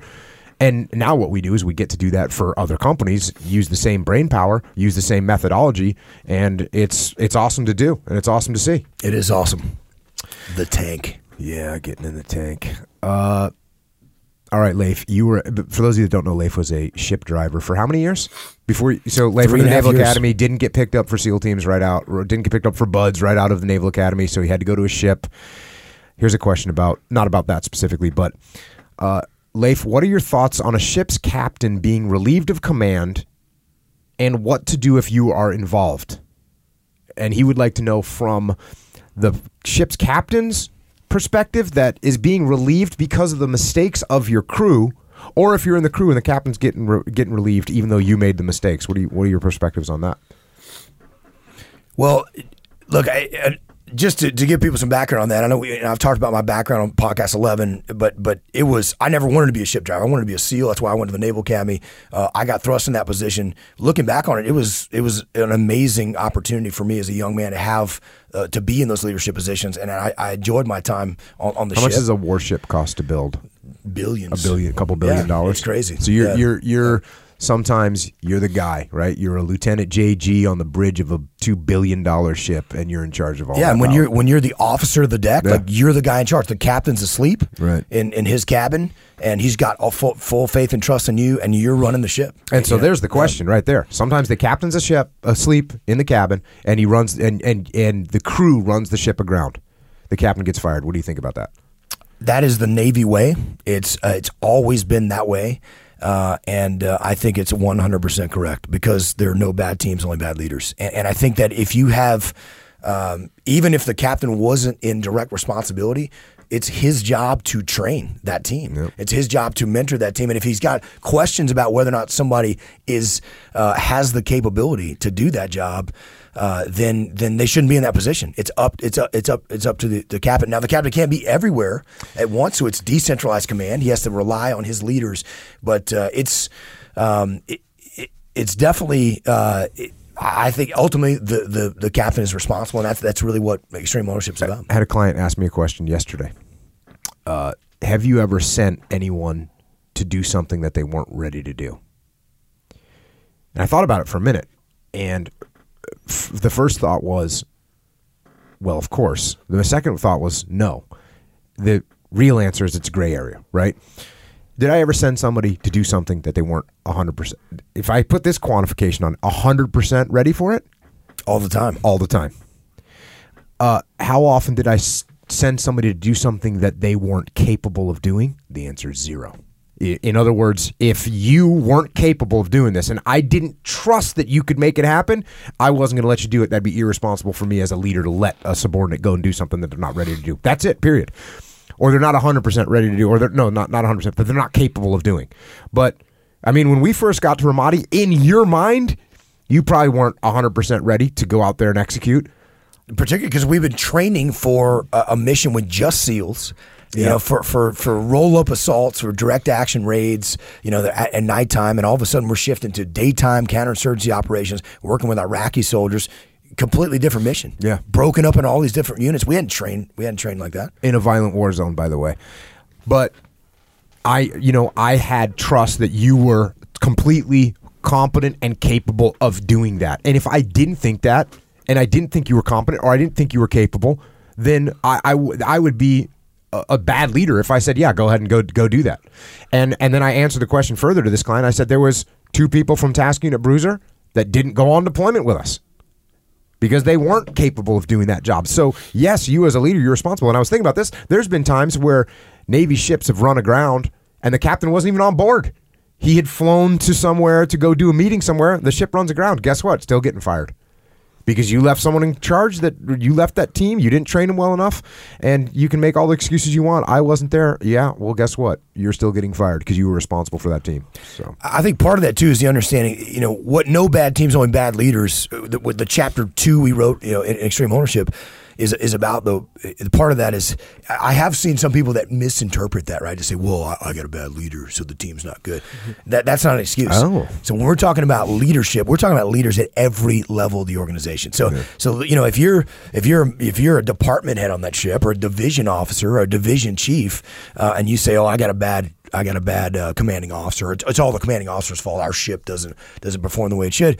Whatever your team is, that's not an excuse. You got to do your utmost to get your team ready, to train others around you, and lead that team as much as you possibly can. You don't have to be the senior guy in charge. And often some of the best units we worked with, and we're part of the senior guy, may not have been the guy driving the operations, but he allowed his leaders to go out and execute and make it happen. So leadership, we're talking leaders at every level of the organization. It's not an excuse to put the blame on the boss. You got to step up, you got to lead, and own your team, solve problems, get better, learn from mistakes, and make it happen. What does it mean when a ship runs aground? I mean, it literally hits dirt. Oh, straight That's up. what it means. Oh, Yeah. all right, okay. Yeah. Well, in this case, we're talking ship collisions. Yeah, this is so running aground is one thing. You know, and there is an argument to be said, like, because some of our greatest leaders, like Fleet Admiral Chester Nimitz, who was the hero of the Pacific War, was I've quoted him, you know, on this podcast previously. He was the commander in chief of all U.S. forces in the Pacific. So he was the person responsible for the entire war effort against the Japanese in World War II and that victory. A massive effort, obviously, and an extraordinary turnaround from disaster to victory. He actually ran a ship aground. as a junior officer. So there's an argument to be made that there is no the flawless performance. It doesn't exist, and people make mistakes and can learn from it. As far as ships running aground, that's one thing. I think you can make a careful evaluation. What we're talking about here is specifically said ship collisions. Oh yeah, and those should not happen. That should not happen. I understand how easily that can happen because these are huge machines that go very fast, and you're out on the ocean with other ships that are moving around, and there's a whole lot of dangerous and things. It takes some of those big ships takes miles to stop them. Like even if you see and you go, okay, hit all full brakes right now, it doesn't matter. You're still going to hit. Absolutely, you're going to get hit for like 10 minutes. Yep. You can't stop it. You just brace for impact. Yeah, but if you got the right team in place, they know what they're doing. There's all kinds of safeguards in place, and if that team's properly trained, like that should not happen. It should not. It's like you should be able to. The airplane should land safely. All the horrible things that could go wrong when you're flying in an airplane and landing in a crazy airport like JFK or LAX. Hong Kong. You're flown into Hong Kong? Yeah, that's a doozy too. Yeah, so those kind of things that are crazy. So, but there's a lot of things that go wrong. But if it's done properly and safeguards are in place, you're gonna be fine. So, but there's it doesn't mean that we expect flawless performance, that no one's ever going to make mistakes. I think if a mistake isn't that bad, it should be forgiven. But there just isn't an excuse of like, well, it wasn't me, somebody else on my team did it. That's the opposite of extreme ownership. It doesn't work. Doesn't work. Check. Next. This is for Leif. Well, I guess it is for Leif. I heard you say it is important to think. I heard Jocko say this too. How do you think? Meaning, how do you talk to yourself? Do you ask yourself questions? Do you think by talking to others? What do you believe is the most valuable method for becoming a clear thinker and communicator? That's a deep question. I actually think it's pretty easy to answer. It is easy to answer, I think. I can answer it in one word. Go. Detach. That's how I think. You can't. You got to step out. You got to step back mentally. You got to step back, look at what's going on, and think. And that's where you can think about it. That's where you can figure out what's going on. If you can do that, you're there. If you can't do it, you don't even know you're not doing it. That's the problem. When you're not detached, you don't even know you're not detached. You're in the storm and you don't even know it. That's something to watch out for. That's exactly right. But I think, for people that maybe don't fully understand what that means, right? This idea of detachment, which you've obviously talked a lot about on here, and which is such a key thing for decision making.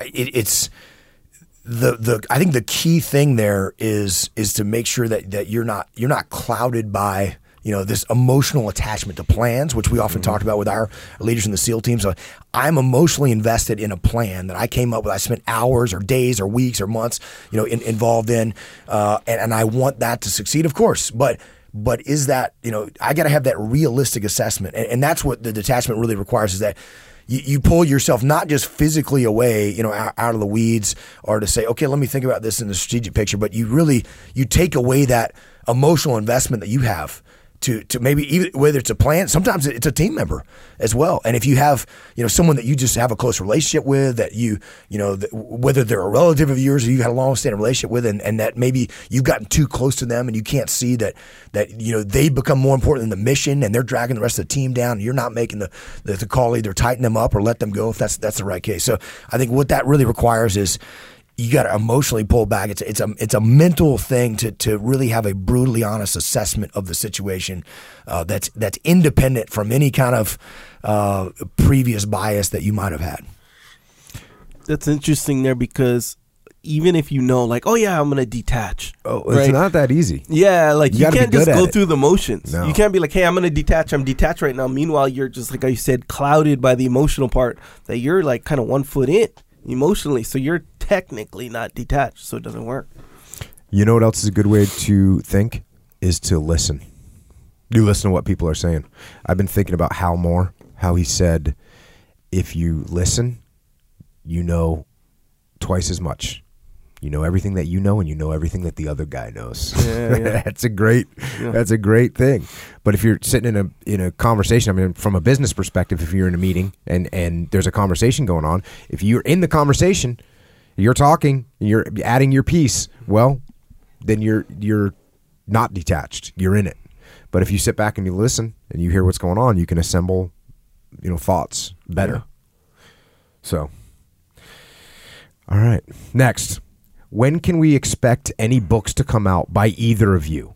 And what are they going to be like? Extreme Ownership or Way of the Warrior Kid? So I also had a book out called Discipline Equals Freedom. It's a field manual, by the way. Sure. You familiar with field manual, I Echo? am. You claim to be familiar with field manuals. My favorite That's kind of what he does. manual, yeah. Okay. Way of the Warrior Kid 2 is coming out in April. It's called Mark's Mission. And we are in the process of writing. Leif Babin, tell me about that. Yes, we are. We're getting after a second book right now. It's a follow-on book to Extreme Ownership, and I'm super excited about it. It's going to be in the same format where we talk about combat lessons learned on the battlefield or in training, and then a principle, and then its application in the business world in the same format as Extreme Ownership. And what it really is it's to answer all of the questions and difficulties that people have from applying the principles. We get these common questions all the time of like, okay, I'm having this issue, and okay, you said take ownership here, but what does that really mean, and or how do I apply a cover move, to my team? It's going to dive much deeper into that, and it's going to be awesome. Going to be coming out fall of 2018. How do you feel about writing a sequel? It's not a sequel. It's going to be a standalone book on its own. It's going to be good. Okay, I think it's nerve-wracking. Because you know what? Have you ever seen the movie Jaws? Yes. Yes. That's one of my favorite movies. Have you ever seen the movie Jaws 2? Yes. We got issues with Jaws 2. We got issues. Yeah. And this is what I think. So I think, again, I'll call it luck. Maybe not, but I call it luck. Luckily for us, this book has sold really well. That, if we would have written a sequel a year after this book came out, it would have been Jaws 2, to be honest with you. Huh. But luckily, because now it's been 2 years since this came out. So we've had, and by the way, a follow-up year, if we would have released a book, if the publisher's going, release another book, we'll pay you more money. That's what they do. They want you to release another book now. We got some hype from this book. We'll get another one out there. And Leif and I were like, well, no, not right now. Mm-hmm. Just stop. And we'll let time. We write another book. Well, I did write another book, but they're not the same, right? We don't want to make Jaws 2, so we let time go. And guess what we're doing all the time that we had passed, right? We weren't sitting around. No, we were working with more companies. We were working with more military units. We were working with police. We were working with firefighters. We were having the muster. We were learning more and more lessons, and we were getting feedback from this book and saying, okay, I see some threads. And at first it was one little thread, and it was another little thread, and now all of a sudden all those threads come together, and you get something. You get a fabric, and that's what we waited for. Is let's get something that is a woven fabric that's going to be strong like Kevlar. So the next book that we got coming out, I disagree with you that it's a standalone book. I don't think it's a standalone book. Are you going to retract your statement? I'm going to give you a chance. You should. I do retract my statement. Because it is, I mean, the new book. I thought you were setting me up for an ambush there. No. You're just dangling out there. No. I'm sure you could read the new book on its own. But you shouldn't. You should read Extreme Ownership first, and then you read the new book. And when you read the new book, it's going to, again, all those threads are going to weave together, and they're going to be the perfect. It's going to be they're going to complement each other in an amazing way. I think that's in that method, or from that perspective, absolutely. I think absolutely it is a sequel in that perspective. It will be written in a way that you can read it as a standalone book for sure. It will certainly reference the things that we talked about in Extreme Ownership and the foundational principles upon which that's written. I think there are a few exceptions though to your Jaws analogy. And, a lot actually. Yeah, I mean, I can think that Indiana Jones and the Temple of Doom. Yeah, Terminator. Yeah, Terminator 2, Judgment Day. But it does have a lot to do with how you said, hey, let's wait a little bit. Yeah, so that's true. You can't just start, unless the whole story that you on purpose are going to do That's the difference, because if you just, we had a hit movie, make another one now. Yeah. Jaws 2. Yeah. That's a good title. Yeah. Jaws was a hit. Let's make another one. Yeah, we'll call it Jaws 2. Yeah. But if they would have waited, like Terminator, they waited 8 years or so. Then it's like, okay, a lot of things are updated, a lot of new stuff they figured out. Just like how you were saying, that boom, Terminator 2, just as good. Aliens. Well, Aliens I don't know. crushed Aliens the first movie. Was that pretty quick afterwards, though? The second movie, Aliens crushed the first movie. Really? Alien. So to To be totally honest with It's a gamble, though. No, I don't know, because I'm halfway, a little bit more than halfway done with my writing part, right? Before we start editing each other, I think we might have a sequel that's better. I don't know. I have a suspicion that the sequel's better, possibly better. So, I think so too. It's super fun to write, as we're doing it. And I think, as you said, our knowledge is so much more now. I mean, our knowledge of the business world was we'd been working for a couple, 2 or 3 years in the business world at that point. But now we've got more than double that, and the reach and expansion of what we've been doing since the release of Extreme Ownership it's 100x what we were doing, previously. So that's just given us. It's been a massive education and. Our knowledge of how to apply these things across the spectrum, is incredibly so much deeper than it was previously, and I'm excited about it. Yeah, it's going to be good. Next question is, how long does it take to prepare for a muster?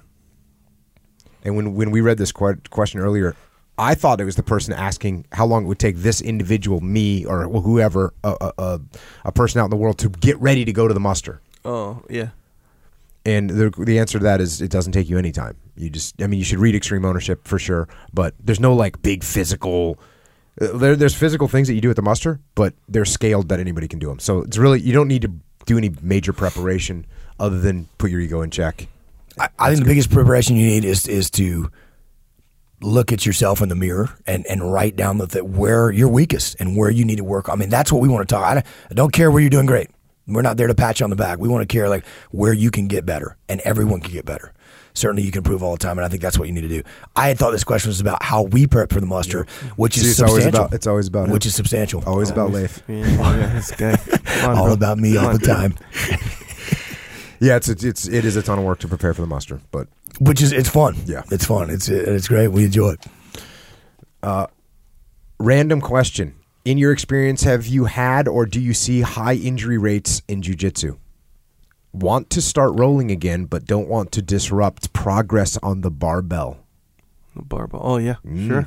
What? Was that bench or something? It's possible I am being a weak suck, although not probable. Yeah. Risk assessment. What do you think? Can you get injured in jiu-jitsu? Yes. Yeah, just like you get injured playing basketball. Actually, you'll get injured playing basketball quicker than jiu-jitsu. That's very likely. As far as injured goes. As far as injured goes. Yeah. The key part about this question for me is you want to keep making progress on the barbell, right? Yeah. So you want to keep getting stronger. Yeah. That's cool. I want you to be stronger. Mm-hmm. But if you're super strong and you don't know how to fight, I got nothing for you. Yeah, that's a deeper thing too. And keep this in mind though, and this goes for any physical activity. Like if your goal physically is this thing and then you start going hard in another direction, it could very well take away from it's going to take away. You're not going to reach your maximum potential as a weightlifter. Yeah, if you're doing jiu-jitsu for sure. Or swimming or anything else. Or whatever. Yeah. You got to find the balance. But I mean, what's a more important skill to have? Yeah. Be able to snatch big weight or be able to defend yourself in a street fight. Yeah. Hey, the snatching big weight's going to help you defend yourself. Yeah, big time. We appreciate that. We're fans. Yeah. But prioritize. Yeah. Now, what's interesting is on a daily basis, I always work out, but I don't always do jiu-jitsu because you need someone to train with. You know what I mean? Like you need someone to do jiu-jitsu with. You can't do jiu-jitsu by yourself. Yeah. So sometimes you don't have anyone to train with. Look, I think from my perspective as a white belt, I've trained enough. You got to be getting close to that blue belt. Well, I got a lot more work to do. Certainly, a lot more work to do. It's not up to him anyway. You guys, yeah, that's true. You guys have inspired me. I'm training hard. Got a great place. I'm training down in Texas now. Jean-Jacques Machado, awesome. That's with Todd White, right? Yeah, Todd White. Todd White's awesome guy. Yeah, if you're in Austin, and it's the type of people that train in there. I mean, it's. And that's what I like about it. And that's same thing in the place I train in New York. It's just that to me has I think if you're constantly getting injured all the time, like you're not training with the right people, and you're not training in the right manner. Something that I learned years ago when I was on the boxing team at the Naval Academy, me and my buddies, who were kind of scrubs, we didn't travel with the team, but we just beat the piss out of each other every day. And no one could breathe out of their nose, and everyone had black eyes. And then you watch the guy who was the guys who were really skilled. they sparred, but they were working on form. They were, they weren't just knocking each other's heads off every punch, every time, every single day. And I think that's where you have to. It's great to train hard, but I think you need to train smart. And I think you need to. The biggest thing, I'm guessing this person is probably hasn't trained that much, so that they spin up. Dave Burke and I were just rolling, here at Victory last night, and I was telling Dave, he's made some progress. He's been training out in Virginia. I was like, cool, man, you're doing good. But he gets so amped up that he can't detach. So he can't detach because he gets so amped up. And I realize I used to just be in that. I've trained enough now. I still might be the white belt, but I've trained enough now to know that that I've got to throttle that back, because you get so focused, right? I'm going to focus on my one little white belt Americana I'm trying to get, or armbar, versus like, no, detach and think through Sounds the like Dave 4 or Burke 5. is getting nuts, dude. Yeah, he gets nuts a little bit. So did you train with him? Yeah, we did. Yeah. Oh, okay. So it was funny because we're rolling around. I mean, and at one point I'm like laughing at him because he's literally like, that kind of breathing, like, Dave. In his just defense, relax, though, bro, come on. it's like, when you breathe, when you hear somebody breathing hard like that, typically it's like when they're right in your ear, so it sounds way more intense than it really what about is. the time? It could have been also period? because I had a little elbow pressure. What about the time period you when you're in, like, kind of starting jiu-jitsu, and Dave Burke might be in this situation right now? It's the very early in jiu-jitsu where in your mind you think, like, you know what? Like, I'll be able to. I think I'll be able to get like Jocko, right? Sure. Like, I'll be like, hey man, if they learn some little move and they're like, oh, if I throw this at Jocko at the right time, I throw this at this black belt at the right time, I'll be able to get him. Yeah. You know what I'm saying? Yeah. You have that thought in your brain, right? Oh yeah, for sure. I had that with Dean one time. It didn't work. I mean, but when you're amped up to that level, though, and whether you're thinking that, like, no one can tap me, and I don't think Dave is in that mode. He's learned enough maybe to be beyond that. But it's when you're that amped up, your chances of getting injured are way worse, just more significant. True. And it's why, if you see a brand new white belt coming, I'd much rather roll with brown belts and purple belts and blue, even though I know they're gonna get the best of me. I have a much less chance of getting injured than just the death match with some white belt who doesn't even know anything, and you just, so I think you got to be smart about who you train with, and that's what I love about Jean-Jacques Machado Austin with Todd White and his guys. They're super. They're very knowledgeable. They pass on stuff, but they're humble, just like folks here at Victory. I mean, it's and I think when you're training with the right people, they're like, oh, cool, you got me in an armbar, you got me in a Kimura. That choke was great. Show me how to do that. And it's a humble learning environment where you're not there to injure people, you're not there to get hurt. And I think it's sure you're going to get tweaks and bumps and bruises, but I think there's if you're training smartly and training to learn, then the chance of getting injured, the probability is much less. My boy Todd White, he's like old school jiu-jitsu guy. Me and him were on the circuit back in the day. The competition back in the day. He was an old LA Jean-Jacques guy. Yeah. And he, by the way, he listens to the podcast, by the way. Yeah. LA, that's where all the tournaments were. Fully. Yeah, they were back in the day. All right. Addition to that, the jiu-jitsu, like, I wouldn't want to paint the picture that like all white belts are going to increase your chance of injury. It's kind of a specific type of person to roll with that will increase your chance of injury, and that's like a guy who's strong, may or may not have like this ego where you can't tap me and I'm going to try to kill you every single time. For sure. And he has like an element of like legitimate strength and athleticism on top of it now. So you got to put all those together. Like, you go into a typical gym, you take all the white belts, you may not even have a guy like that. That's true. Like, there's the probability of a guy being like that is pretty low. I'm not saying it's zero. No, I disagree. There might be higher one, but I'm saying not pretty low. Depends on what. Depends on what you mean. What changes that, though, in my opinion? What changes is the black belt instructor. Like, so if someone's like, "Oh, you want to get tough with that guy over there?" Well, let me. I'm going to impose some humility on you. It's called regulation. It happens. Yeah, which is yet another factor that kind of contributes to the overall safety of it. So, and I'm not saying low like they're rare or nothing like that, but I'm saying if you take some random class, a new white belt, spazzy, strong, may or may not be young, with like a huge ego, that may be one guy. you won't get Okay. a class full of No, those. they're not You know, full of so your day-to-day rolling is pretty safe. You know what I mean? Yeah. You do need to pick your training partners carefully. Yeah. For sure. But to this guy though, here's I mean, look, Echo and I go way back. I think I probably knew Echo even before you did, Jocko, in our surface warfare days. Our good friend Cake Nuts, who's a mutual friend, and others that we worked with. In fact, Echo he was a bouncer downtown before I knew. Everyone knows because he talks about it. Bruh, He had to put up with all our shenanigans and back Keep in the you day. out of trouble. But I remember coming in here and training at Victory, and Echo was a blue belt and showing me and Cake Nuts like some moves, and because I kind of had this mentality of the guy who asked this question of like, you might get injured, and I was focused on other things. And I trained here all the time, and a lot of times I'd be here to work out, and I'd do stand up, and I never trained jiu-jitsu like I should have. Never stuck with it consistently. Didn't have the discipline to do that.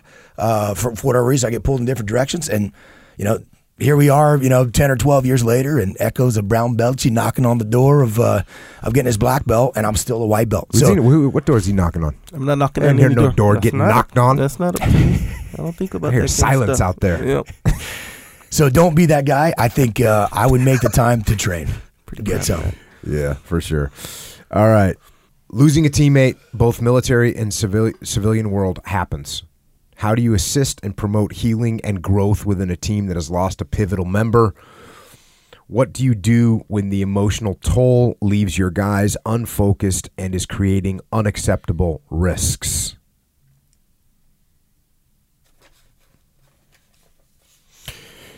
Yeah, I've talked about this before, and I think obviously this can happen. This part of life is death, and people are going to die, and obviously we're all going to they're all going to face it at some time. In a work environment, how do you deal with it? One of the things that I always say is get back to work, right? Yes, you're going to mourn. Yes, you're going to have your memorial services, and then you got to get back to work.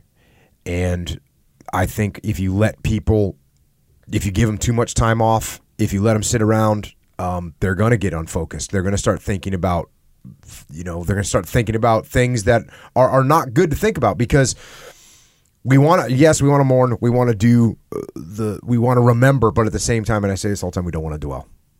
You don't want to dwell in the past. You want to remember, but don't dwell. So I say get back to work. Going back to what we talked about earlier, find out what your next mission is going to be. You have more of a reason to achieve your mission because you lost someone that can no longer carry on with their mission. So for them, carry on with your mission. Go forward. Don't dwell in the past. Anybody that you lost that you cared about, what would they want you to do? Would they want you to sit around and sulk and look at the ground? No.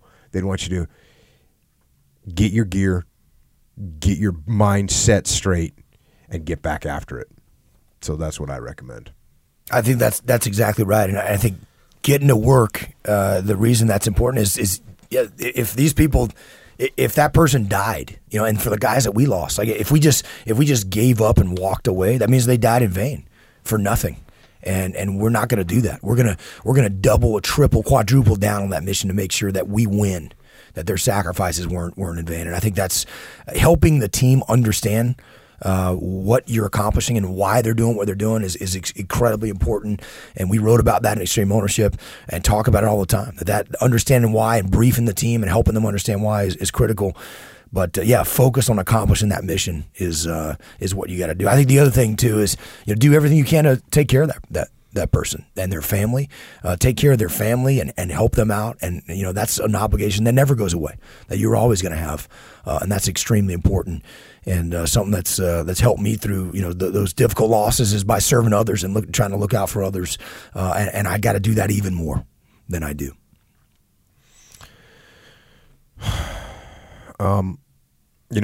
Another thing that can help out in those dark times is a little bit of jiu-jitsu, to be quite frank with you. Next question's about jiu-jitsu again. My BJJ coach knows it all. The problem is he's a know-it-all. Condescending, insulting, derogatory comments to students while class is in session. Option A, stay. Option B, go to a school down the road with less experienced but much more mature-minded teacher. What would Jocko do? What would Leif do? What would Echo do? I would probably move. Okay. Fair enough. It's straightforward. Depends how Oh, much. maybe not that straightforward. Depends how much less experience, though. Yeah, okay. See what I'm saying? But purple belt, brown belt. I would move. If I'm just beginning, white belt, whatever, yeah, move. Okay. Leif Babin. Yeah, look, as a white belt myself, like I learned from, there's amazing purple belts and brown belts out there.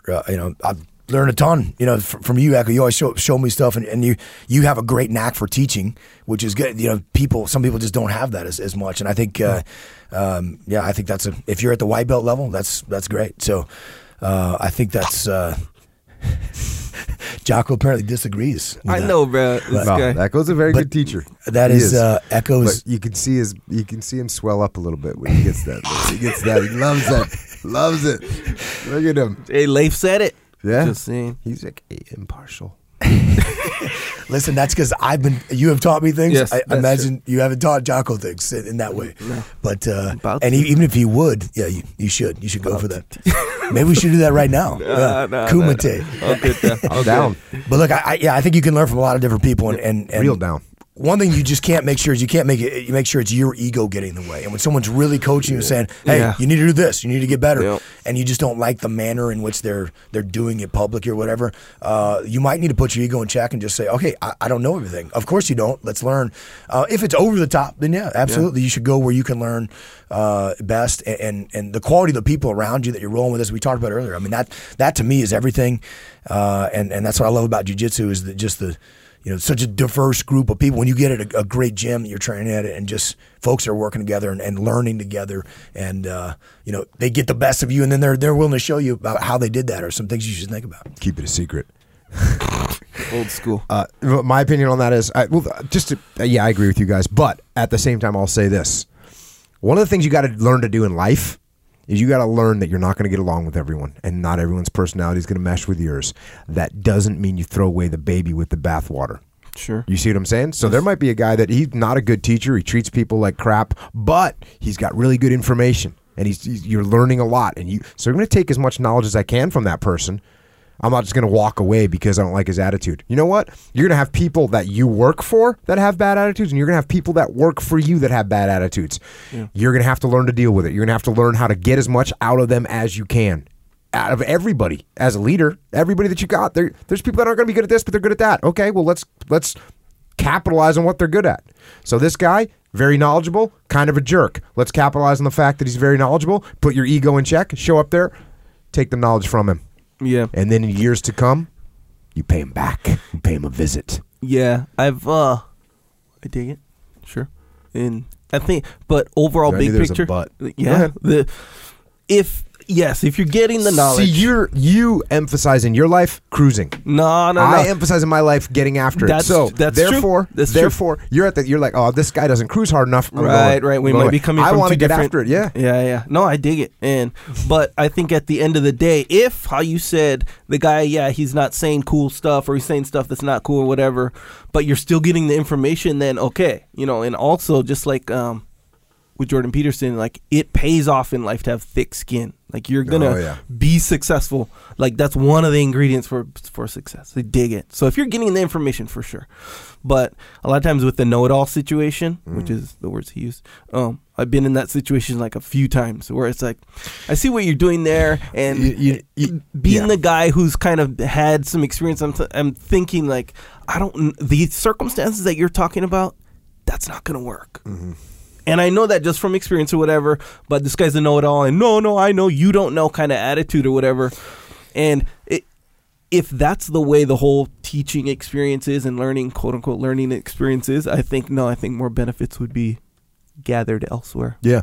It's interesting when Leif, when you were talking about how you use your kid as a test for yourself to calm down and get more mature and detach and all that. That's good advice. For I'm basically doing that all the time. Like when I meet someone that rubs me the wrong way, I always look at that like, okay, cool. I'm going to form a relationship with this person, become their best friend, and see if I can get through this and make it happen. Yeah. So that's maybe what I do with that jiu-jitsu trick. Yeah, While, by the way, I'm taking all of his knowledge from him so I can formulate it into goodness. Again, if you're getting the knowledge, good, man, good. But as a white belt, it's like, come on, bro, you want to get the best teaching, learning, overall jiu-jitsu experience possible. Yeah, that's cool. where, like, as a new beginner white belt or whatever, I'm going to come in and then just get insulted by a know-it-all or whatever. Like, I don't even know if I like jiu-jitsu now. Yeah. Kind of thing. That's a good point. And you run that risk. It's not big good time. for business, that's for sure. Yeah. So, of course, hey, you're Jocko. I get it, man. Leif gets it. But we're not all Jocko. When someone says, like, or is a know-it-all and I'm supposed to trust this person to teach me jiu-jitsu because, for all the great reasons we take jiu-jitsu, and I'm trusting this person, and they're going to be like, how this guy explained, I don't know, man. I don't know. Okay. Big question mark. That's right cool. there. You go down the street and train. That's fine. I would rather get 99% of the knowledge from a good purple belt than 5% of the knowledge of a know-it-all guy. Okay. There's a clean argument for that. Next question. This is from VJ Nirmal Kumar. He's been on in the game for a really long time. Yeah. Got a lot of listeners. Do you know we got a lot of listeners in India? You know that? Yeah, actually, I talk to VJ from time to time online. Check.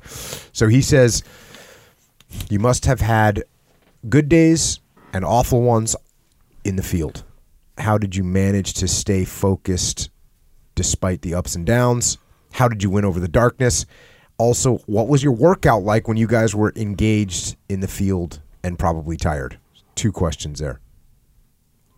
I think how you manage the ups and downs is you got to stay focused on what the goal is, and I think we talk about that, how the recognition, when we came back from that deployment and you put that slide together about the Battle of Ramadi, they kind of capture on this map, the areas that we'd taken back. And even though I'd planned and led those operations, so many of those operations, I've been intimately involved in the planning and leading those ops and then writing, post-operational summaries and all the reports that we had, and was involved in some of the battalion and brigade level meetings, for that whole strategic plan. I didn't really have a fully grasp. I didn't put it all together in that way. And when I saw that slide that you put together that showed, the red enemy-held areas of Ramadi, and all of a sudden blue circles going in, the U.S. bases that were put in, that we were often the lead element on the ground for, it put it all together for me in a way that I had not seen before. And I recognized I had to do a better job with my guys of doing that too. And I think that's something that for every leader, that's where that detachment comes in, to be able to think, okay, help me understand what this is all about through the dark times, through the rough times, so I can focus on what the strategic goal is, and so I can help the team understand that as well. And I think that's something that, if you step back from the details, kind of think about it so that you can understand it, and then impart that to your team so they get an understanding. It enables them to slog through when it's really difficult and it's dangerous, or they've got some real challenges ahead, but they can stay focused on that goal. You also got to remember what it feels like to do the right thing. For me, like I know what it feels like to not do the right thing, and I don't like that feeling. Later, right? It feels good right now to not do the right thing, because you're like, oh, cool, bag of Cheetos, man, I'm going to get some, right? Yep. You know what? That feels good right there. Yep. You know what it feels like later. You know you went off the path, and that's not good. So I just always think, okay, well, I'm gonna suck it up now. Take the problem now, take the hard path now, because I know later it's going to pay off. I'm going to feel better in the long run. Pay now, pay later. Pay now or pay later. That stuck with me when you said it. It was good. Yeah. I like when you pay now and pay later. Sometimes you do that. Dang, Sometimes you pay do that. the man now and then pay the man later. And then, hey, you asked about workouts too while we're in the field. And this is a good one because, like firefighters, right? Firefighters are on duty for 24 hours. So that means they're going to get a workout in. Sometimes they do more than that, but they're doing 24 hours on duty where they're at the station waiting for a call. Are you going to do, let's say, one of the workouts from Discipline Equals Freedom Field Manual? Are you going to do the 3 sets of 20 rep squats with 20-minute rest in between? I think they call those Widowmakers. Are right? you going to do that? if within like 15 minutes you might be called on to carry a kid down a ladder, don't do that workout then, because you won't be ready. And that's kind of the attitude in Ramadi. It was like, yeah, we trained hard, certainly, and we talked about that on podcast 65, the things they carried and how we had to train hard, but you had to always hold a little back because you never knew when you were going to get the call, and you certainly, after a big blowout squat workout like that, I mean, you weren't going to be able to run through the streets and run upstairs and drag your 215-pound buddy with 60 pounds of gear on, for 50 yards across the open street while shooting with the other hand. So, I mean, those are the kind of things where you got to be ready for that, and you had to leave a little reserve in the tank just in case. Because we're like, oh, we don't have an op tonight. Oh, we do have an op tonight. Get ready. Here we go. Yes, you do. Right on. Yeah, so leave a little in the tank. That's a good way of putting it. Okay, here's a good one. Next question. This is for both of you. Did either of you ever get into serious trouble as a teen before joining the military, or were you always exceptionally disciplined from a young age? That's Leif Babbitt. They're exceptionally disciplined from a young age. The reason I'm laughing, if my parents are listening to this, and they're probably laughing hysterically right now. So as are mine. This is I got in all kinds of trouble all the time. I was a total wild man. Didn't you shoot your brother with an arrow in the leg or something? No, he stabbed himself. Oh, okay. He stabbed himself. We used to shoot each other with BB guns in the legs all the time. That was, and we threw spears at each other. Oh yeah. In high school, I drove around with an old beat up pickup truck, and I heard it from my uncle who had inherited from my grandfather, and smashed road signs and just knucklehead stuff. Idiots, man. I was a complete idiot, and. But in the military helped square me away, certainly, and it was. I'm lucky that I didn't do something that caused me to have lifelong injury or death or damage. And I think, or do something that you get in a bunch of trouble for. For sure, that would have changed the trajectory, prevented me from going to the naval camp, prevented me from going to the military, and would have redirected my whole life. So I think. If you're in that stage and you're a wild teen, you need to think clearly about the long-term consequences, because you definitely can pay the man now and pay later in that situation for sure. One of the things that we do as young boys, I'm speaking from a boy perspective because I'm not a girl, and when I was growing up, and with the way I look back on it now, a lot of the stuff that we did, dumb stuff that we did as teenagers, was we were testing each other and we were trying to prove ourselves. Like, I'm tough. Watch me do this. Like, it's almost like if you go instinctually as a tribe member, you're proving that you're willing to sacrifice. You're willing to take risk and sacrifice. That's what you're proving to your peers. Like, like what you just said, pickup truck. I'm gonna drive down the road and I'm gonna run over this sign. Well, okay, it's funny, but you're also proving to your friends that you don't really care, and you'll take risk and you'll do things for the tribe. That's kind of what you're proving. Yeah. So I think, again, I don't want to sound like going back to the same broken record, but if you want to get your kid, or if you're a kid and you want to prove yourself, guess what you can do? You can go take jiu-jitsu. You can learn how to fight for real. You can learn how to defend yourself. You can learn how to take care of your tribe, take care of yourself, take care of your family. You can learn how to beat up other people, which is an important thing. I wish I would have known it. When you know jiu-jitsu, you have less of a chance of getting into a fight because the way you act is different. You don't act like a jackass because you realize that you might get stabbed. And so you act respectful to people, and people can tell that, and you're respectful back to you. So, yeah, it's just another thing I think helps out a lot with kids, because I think boys are always trying to prove themselves to each other and to themselves that you're tough and that you're brave. I'm trying to prove that. How many? Let's just survey. How many times did you jump off the roof of buildings?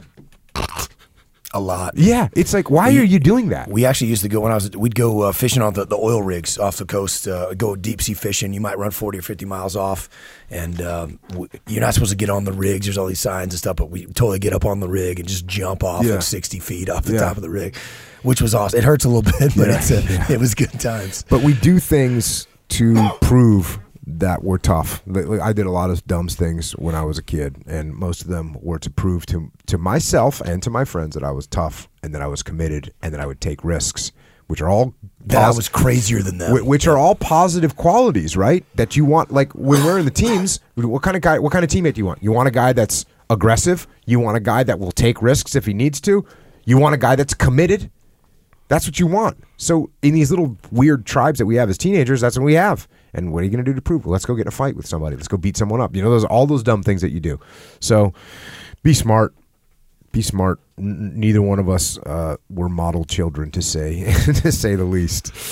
All right, Leif, next one. Leif, first off, thanks for picking up the spear. I'm interested to hear more about the Mujahideen in Ramadi. How did they stack up against U.S. forces? Was it like an NFL team playing against a high school team, or did they have tactics, training, and discipline equal to our own? Well, first of all, I appreciate the thanks, but it was an honor for me to carry the spear. And as we said, we'd go back there in a heartbeat, certainly. This is a great question. It's a great question. I think it really gets to the heart of what we talk about all the time is the greatest quality in a leader, and that is humility. And when you look at the Mujahideen, or the Muj, as we call them, right, the enemy fighters who control Ramadi, there were several thousand of them by U.S. intelligence reports, estimates, who controlled 2/3 of the geographic area of the city when we first arrived in the spring of 2006 with Tasking and Bruiser, when Jocko and I were there. And, we were showing up. Our SEALs are some of the best shooters in the world. They're some of the best combat troops in the world. We have a highly screened group of guys who've been through all the SEAL training pipeline that's a year and a half long, probably at a minimum. And then we've worked together for almost a year as a SEAL platoon. We've got guys with extraordinary physical fitness. We go to these awesome shooting schools. We train together. We have the best budget and gear, that all the giant special operations, budget can buy. The best training and equipment.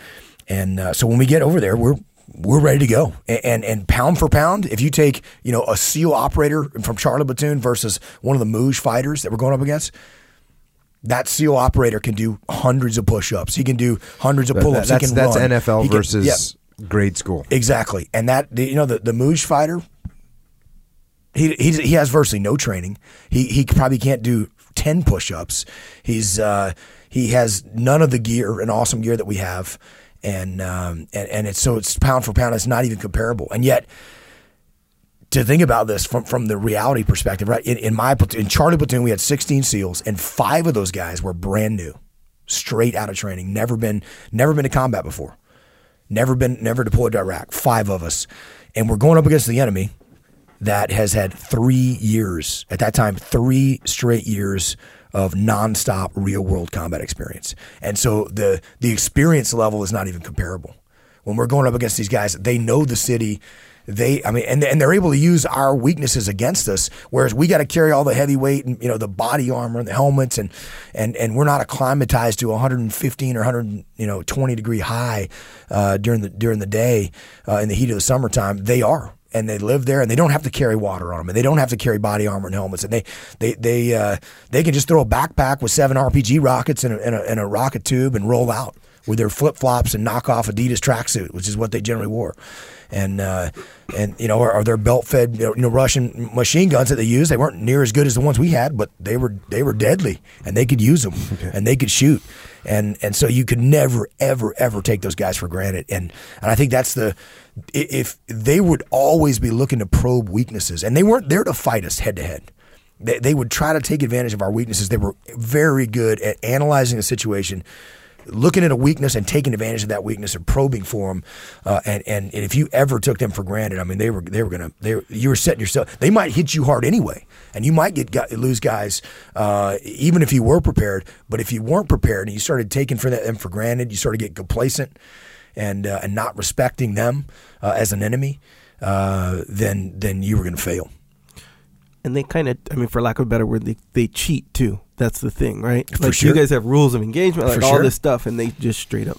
And what's, I would say, even more important than that is they don't have value for human life. They don't value their own lives. They're literally suicide bombers, and so they could lose 5. They want to die. Yeah, they want to achieve martyrdom in many cases, and so them dying is not a huge impact. And then obviously for Americans and American soldiers and our friends, it's epic and crushing loss of life every single time. And so that is the biggest difference, is that we have to it's like being in. It's like, he says, this is what he says. He says it's his NFL versus high school team, right? Well, the if the NFL should destroy that team, right? Completely destroy it. But if the high school team scores a single point, if they kick a field goal, they get lucky and kick a field goal, that's a win, and that's crushing, and that's kind of what it's like. They're not going to win. They're not going to win the game, but even when they put a score on the board, man, it's crushing. And one thing that, as I think about it too, that what was unique about that Task Unit Bruiser deployment to Ramadi in 2006 was, I deployed 3 times to Iraq. Had quite a, Jocko made multiple deployments to Iraq. We had a handful of guys that had been there multiple times, and guys who went later to Afghanistan and elsewhere around the world and saw significant combat operations. But what was unique about that was we were going on foot, because you want to drive because you're going to get blown up with these horrific IEDs that are going to destroy your vehicles. So we park our vehicles. We had to carry everything on our backs and walk into deep into enemy territory in places where we knew that it was very unlikely that tanks could even get to us to help us out in some cases. And if they were going to try to come in, they might very well get blown up and killed. So what was interesting about that is, we might have 8 or 10 or SEALs. Sometimes maybe it was 20 SEALs, but that's a fairly small group. We had some Iraqi soldiers with us, but we didn't count them when it came to. They didn't count when it came to, hey, who's going to actually be able to defend this position? But I had to have the expectation that we might very well have 50, 60 enemy fighters surrounding our position, attack us, and they could easily overrun us. And what was unique about that deployment was we didn't have dedicated air support. We didn't have a dedicated quick reaction force that was going to come out and help us, that only was supporting us, unlike some other SEAL combat operations that have happened elsewhere. And it was or on other deployments that I was on, and we were on our own. We had to plan for that, and you had to recognize that they would absolutely bring it, and they would try to kill you, overrun your position, and kill everybody, capture someone, and that was a real possibility that we had to recognize could happen at any time, and we had to be ready for it. Well, just to state a statement of fact on top of what you're saying, the enemy did overrun friendly positions multiple times while we were there and kill dozens of people, and some of those heavily fortified ECPs would get completely attacked, overrun, vehicle-borne ID. So it wasn't like this could happen. This is actually happening. While we were there, friendly positions got overrun by the enemy, and so it was not just it could happen, but it is happening, and it could happen to us tonight, tomorrow night, whenever. Yeah, they were good. They used cover and move. I mean, they laid down fire and supported each other. They put together plans. They had combined arms. They had combined arms. They'd come in with the machine gun fire, and then the RPG fire and the mortar fire, and then all of a sudden there'd be a VBID. That's what they do. And there were different levels within there as well. I mean, sometimes you get shot at, and it was kind of a spray and pray, someone dumping an AK in your direction. And then other times you'd have multiple belt-fed machine guns hitting you that were, coming through a little, 3 by 4 foot window from 100 yards away, and they're coming inches over your head, and you're looking at each other like, man, these guys know what they're doing.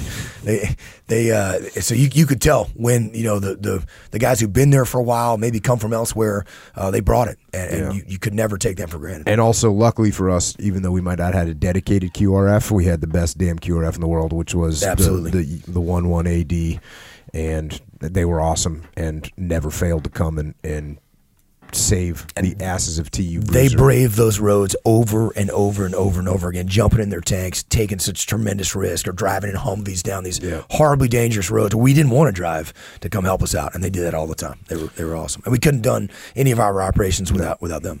Next question, and this is actually a good question. It's how did the Naval Academy prepare you to lead? And actually, a lot of listeners at the Naval Academy, and a lot of listeners at West Point, I hear from them. And actually, I got sent. Did I show you the helmet I got sent? Somebody sent me a hand-painted Navy football helmet. It's pretty awesome with a warship on it. Yeah, I'll show it to you this afternoon. So, awesome. Thanks for sending me that, by the way. It's awesome. So, like I said, a lot of listeners. We've had Brian Stan on. He talked about his experiences there, and a lot of leadership he got from the Naval Academy was actually from playing football. When you listen to him, he's playing football at the Naval Academy, which was a challenge for him. but he learned a lot of leadership lessons there. How did the Naval Academy prepare you to lead? Well, first of all, I love my experience at the Naval Academy, and for me, that was always about the people that I served with, and the folks that I met, and the things that we went through together. I got in a lot of trouble at the Naval Academy. I struggled with my grades, something we talked about previously. I had a big conduct record because I still did some of those knucklehead teenage things and rebelled against authority. But frankly,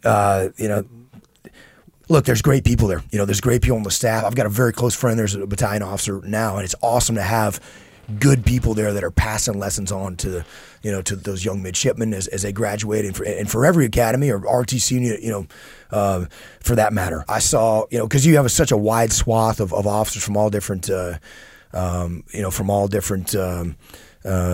Navy, Marine Corps. I mean, every kind of different branch of within those services as well, and also you have a midshipman leadership hierarchy. Right. So you've got someone who, because they made good grades or had a good conduct, ever got promoted into this kind of make believe position. Do you see that right there? Yeah, a little bit of anger about that one right there. Just because they got good grades or they didn't have a good conduct, they have a thin conduct record. Listen, they're gonna be in charge of me. Listen, there were some resentful. This is a new Leif. I just met a new Leif. Resentful Leif. I'm actually not at all resentful. I can tell you, I had some good friends who were in those positions, and it was great for them. Good for them.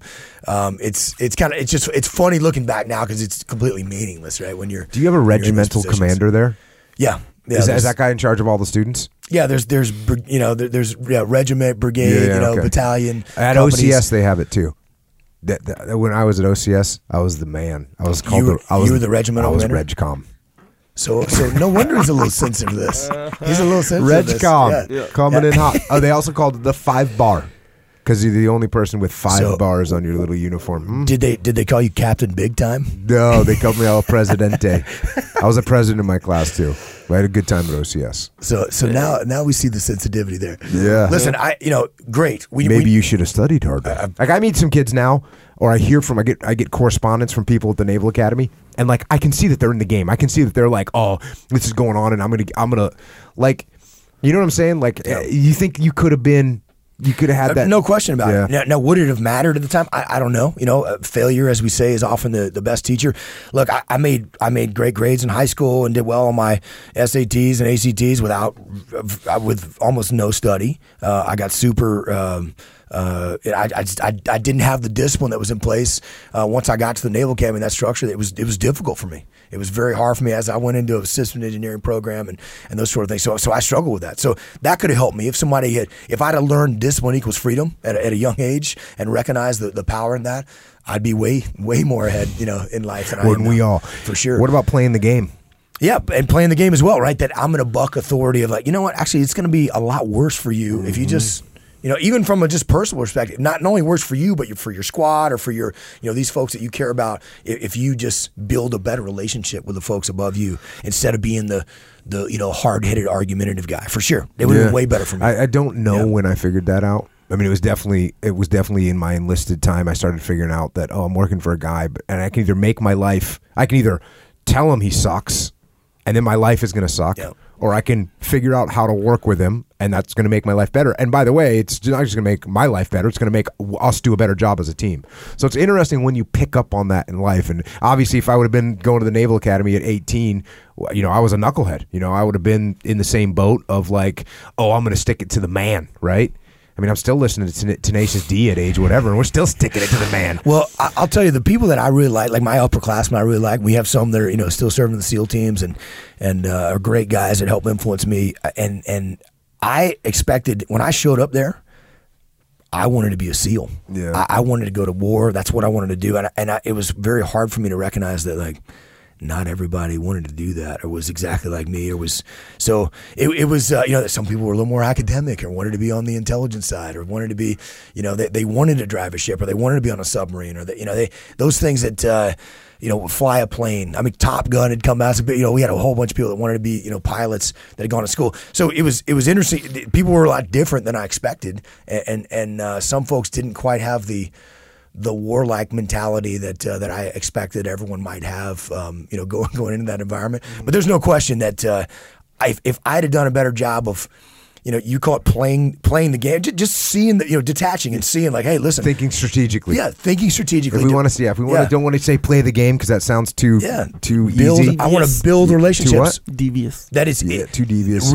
I didn't recognize that it was not in my benefit or the benefit of the people around me to create antagonistic relationships. And that, so rather than de-escalate those situations, I rebelled against them and pushed against them, and it was a struggle for me. Yeah. And it took me a long time to figure that out. That being said, though, there's the Naval Academy is no different than anywhere else. There was great leaders there who mentored people and trained people and represented, folks well that were both officers on the staff and enlisted on the staff as well as as midshipmen. So, but I think what was a lesson for me, and looking back on it now that I recognize, it's great to identify who you don't want to be. And if someone does something that's looking out for themselves or throws people under the bus, or those leaders that you start losing respect for, it's great to actually identify that. Yeah. And that's a good lesson to learn, to say, okay, good, I want to make sure I don't be that way. But what I have learned is that I can't be. We talk to leaders about this all the time, and I get people like, what do you do, when your boss just isn't a good leader? You're like, guess what? The SEAL teams is one of the most highly screened organizations in the world. What's the percentage of senior leaders that I work for that I had respect for that I'd go and work for again? That's maybe 20%, maybe 20% of the people I work for during my time. And guess that's about average. As you talk to people, it's about average in the business world. It's certainly at the Naval Academy, any of those places. So if you're expecting that, there's most of the world out there is not going to be a good leader. They're not going to be a good leader, and that doesn't matter, and that shouldn't affect your performance. You should be able to do, something that I learned from you, which has probably been the most helpful thing that you ever taught me, was that I should try to have the same relationship with every boss. Whether I had deep respect and admiration for them, or whether I despised them and thought they were, egomaniac who, or a coward who, couldn't mitigate risk. So, and that it's in my benefit and my team's benefit to build that relationship with my team, and that was a lesson that I had not learned then. So yeah, those negative lesson learned were good for me, and also I would have had less negative lessons learned if I'd have figured this out earlier. Check. Same, and really we got time for like one more question, but it's almost the same vein. So I think it's a good question to ask. It says, Leif, at what point did you become enlightened to extreme ownership, and how did you respond to the philosophy? Kind of same vein of what you were just talking about.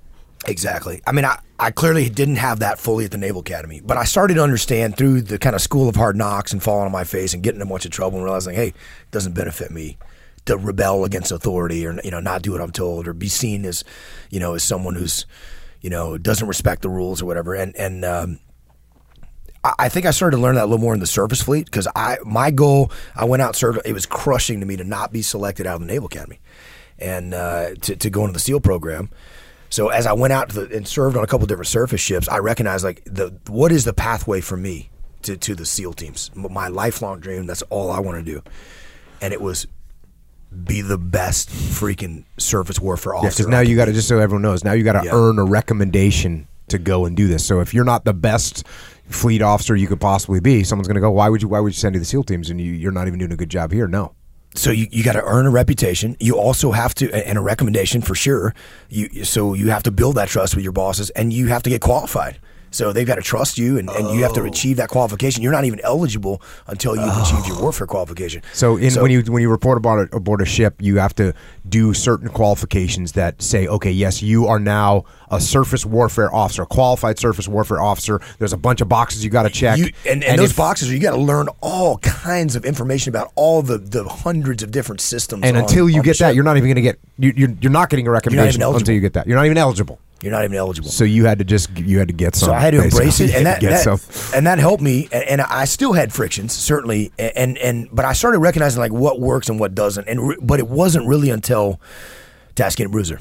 That's where you really quantified that for me. And as we were going through, I was in my second platoon, so I'd already been through a previous platoon, and I didn't even realize, like, as in that second platoon, as we were working at Tasking and Bruiser with Charlie Platoon, I was like, man, we're good. Like, we're performing well. And when we started having, a few months into the workup cycle, we'd have, training instructors be like, you guys are the best task unit we've ever seen come through here. And it was interesting to me because I was like, well, I don't really, we have some amazing guys in this task unit, But I had amazing guys in my last task unit too. We had very talented. So it's not really the talent factor that broke us out, and I didn't even realize. It certainly wasn't that we didn't make mistakes, because we made all kinds of mistakes in Task Unit Bruiser, and disastrous training operations where we had to come back and revamp our training process and make sure that we dialed in standard operating procedures, just what training's supposed to be. Exactly. And right, exactly. That's the difference, really. Yeah, and that was it. It was this idea that we now call extreme ownership, which is we're going to take ownership of this, and instead of being like, hey, we're going to push back against people that are telling us we need to be better, or we're going to maybe even deny that we're as bad as we are, we're going to take a brutally honest assessment of ourselves. And that was one thing that really stands out to me as I think about it. Do you remember our debriefs? The training instructors, they usually have a super lengthy and critical debriefs. We would debrief ourselves after a run, because they let the platoons and the task units go first, and so often.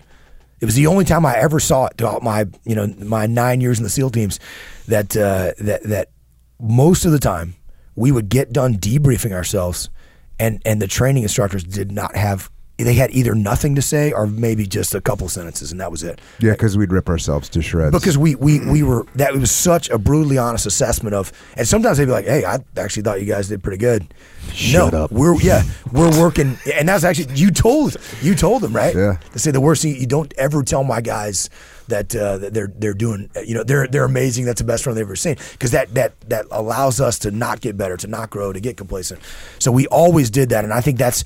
I was starting to, I recognized just how powerful that was to our performance. So again, we were never flawless. We made mistakes, but we learned from those mistakes. We got better. We grew all the time, and we were able to run circles around everybody else as a result, and deliver some exceptional performance on the battlefield with that attitude. And that's, that mindset and attitude is the game changer. That's why we call the book Extreme Ownership, and it's what we impart to people as we see in the business world. And there's at the end of the day, there's what works and there's what doesn't work. But that Task Unit Bruiser and working with you and recognizing what that is and how powerful that is, that's made all the difference. It's crazy to see, and I'd see this all the time. That, well, you just think about what you're saying. When the training cadre, for instance, tells you, hey, it took you guys a long time to get a head count, meaning you're on the target and you want to leave the target. Before you leave the target, you've got to know that you've got all your people, so you want to get a head count. So the training cadre says, hey, it took you guys a long time to get a head count.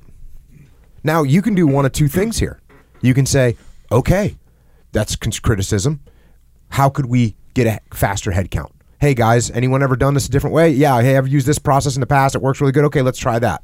Oh, that worked better. And we do this one little thing. It can be even a little bit faster. Okay, let's rehearse it. Let's actually try and rehearse it. Okay, boom. Now we're getting really good.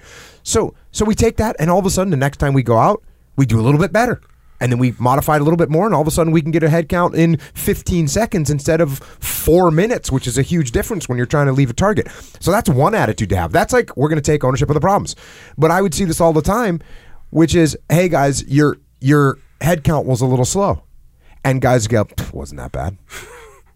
Wasn't that bad. It only took us 4 minutes. 4 minutes is not that big of a deal. Or that guy's saying that right now, but I'd like to see him get a head count faster than that. And we did it as fast as we could do it. Everyone counted as fast as we could, and we made it through the first time. That took us 3 minutes, and they're going to say that's not good enough. Hey, don't worry about that. And so you're going to stay on that pattern. And you never get better. And you're never going to get better. And it's because you're not looking. You're not accepting criticism from the outside. And it's like, when we see that with leaders now, I start laughing totally. about it. Dave and I were just working with a team, and we had this. It comes up all the time, and it's funny when you see people pushing back against some real constructive criticism. And my question is always like, okay. Instead of just that battle of egos there, I look at that and say, okay, what you're telling, just let me understand. You're telling me that you are at absolute optimal performance, and you can never improve in any way. In that category. Is that what you're saying? And obviously, then they recognize, like, of course not. So that kind of opens the door of, yeah, you can improve, and you should improve. And if you're not, what you taught me is not only should you improve, I think the big lesson that I learned from you, and that we now teach here with Echelon Front, is that if not only should you improve, but if you're not trying to do better, if you're not doing everything you can to have the most efficient and effective head count that you can and improve in every aspect of your game all the time, that you're actually failing as a leader and you're failing your team. And I think that's a very fundamental difference of looking at it. Yeah. That it's not just, no, I should be doing that. But no, if I'm not doing that, I'm a failure as a leader and I'm failing my team. Yeah, and all this is weird. Talking about this head count thing, it's a great example. I'm surprised I haven't talked about it very much because it's a really big deal. Like, for instance, when you leave a target, you can't leave until you know that you have all your guys. So you got to get a head count. And there's multiple different ways to get a head count. And the easiest way is you use decentralized command, and every little team leader counts their 3 or 4 guys, and they go, yep, 1's up, 2's up, 3's up, and they report in up 1 level. And by the time I would need a head count, I'd look at Leif and the Delta Platoon commander, and I'd be like, hey, are we up? And it would take them 10 seconds to be like, we're up. The worst way to do it, which I would also see, would be you would literally count from the lowest guy. There's 36 guys in the troop, and someone would say, hey, head count. And the back guy would go 36, 35, and you'd have assigned numbers. 35, 34, 33, 32. Hey, who's 31? Who's 31? Oh, over here. Wait, you're 31? No, I'm 32. Did you count? And so it takes 3 minutes, 4 minutes. And yet it's like, well, that's a very sensible way on paper to do it because you're going to have all your people. But in reality, it doesn't work. And that's that one. And so this is that one little thing, right? This one little thing, one little improvement you can make. But that's not the only improvement you can make. You can improve every little thing that you do. And every little thing that you do as a team, everything that you do as an individual human being, you can make it just a little bit better. And the minute that you're sitting back and you're going, you know what? I'm not going to make this change anymore. I've reached my pinnacle of performance in this category. The minute that you do that, it's not just one category that you're slacking off on, it's all of them. And I was telling you guys the other day, I'm like, when you see me post a picture in the morning that saying again I'm getting up I'm not getting up at 4:30. If it says 4:35, that means I got up at 4:30 and I got out of bed and I went in and I took a picture of my watch and I posted. When I'm posting it at 4:08, that means I woke up and I was like, I got to get busy. It's not an alarm clock. I got to go make these things happen. I got to look and see where I can improve my method for getting a head count. How can I make it that much faster? That one little thing. And when you look at your array of what's going on in your business, and it's also in your life too, what can you do a little bit better? You attack those problems. You accept the criticism when it comes at you, which is so hard for everyone to do, myself included. You accept the criticism, you listen to it, and then you modify, and you make these little iterative changes. And at the end, instead of being a decent task unit, or instead of being a decent person, or instead of running a decent team, you can be the best. And that's only happens if you take ownership of what's going on in your world. With that, Echo Charles. Yes. Speaking of taking ownership, trying to get better. Yes. Maybe you could help us out with that a little bit. I don't know. Yeah, it's possible. That's interesting though. Like when you put it into perspective, right? The extreme ownership, because you know how you say the biggest or one of the biggest best qualities of a leader is humility. Humility, yeah. You see the tie-in right now, right? More so even. Okay. Yes, because you figure enlightened. So you have a little bit another stripe on the leadership white belt. There you go. So you get a team of people, all different personalities, whatever, egos, different varying levels, right? So for there's going to be all these little problems. No one's perfect. No one's optimal, right? That's kind of the goal, even if it's unattainable perfection, right? That's kind of the goal, optimal. Then you have a team with however many mistakes they make. And then as they train, perform, all this stuff, all the little mistakes get pointed out, and it's almost like this self-correcting organism. We hope it is. Like, that's why. Yes, you hope it is. So, like, if you compare it to, like, a machine learning situation, it does that. Because it doesn't have an ego. It doesn't take things personal. It's kind of like, let me just solve all the little problems, and then that's why they can grow at exponential rates, right? The thing that's awesome about that, though, is that you get, and I think what you're talking about is building the culture, right? So you get, if the leader's doing that and you get the team doing that, once people recognize, like, hey, look how much better we are at head counts now. Even if I resisted that, then you start getting junior leadership, new frontline troops, new guys who, they come up with an idea. Hey, here's a way we can do this a little better. They're solving problems that you don't even see. Yeah, I was saying that the other day. I was in a training situation the other day, and I saw things go bad for this group. It was a military group, and things were going bad. They all dropped the ball. They all kind of didn't drop the ball, but they were slack there. They were slack. Sure. And I was thinking to myself, I wouldn't see a young new guy machine gunner not get in a good position. I would never see that with my eyes, because the guy that was immediately senior to him would straighten him out. Mm-hmm. There would be no slack right there. There'd be no slack. Like, he'd get straightened out. So by the time I show up and I look around, everyone's doing amazingly well. Everything's the way it should be. It's not quite optimal, but it's damn close. And why is that? It's because of what you just said, Leif. It's because every leader, every individual leader, and every person is adjusting and making adjustments that I'm not even seeing.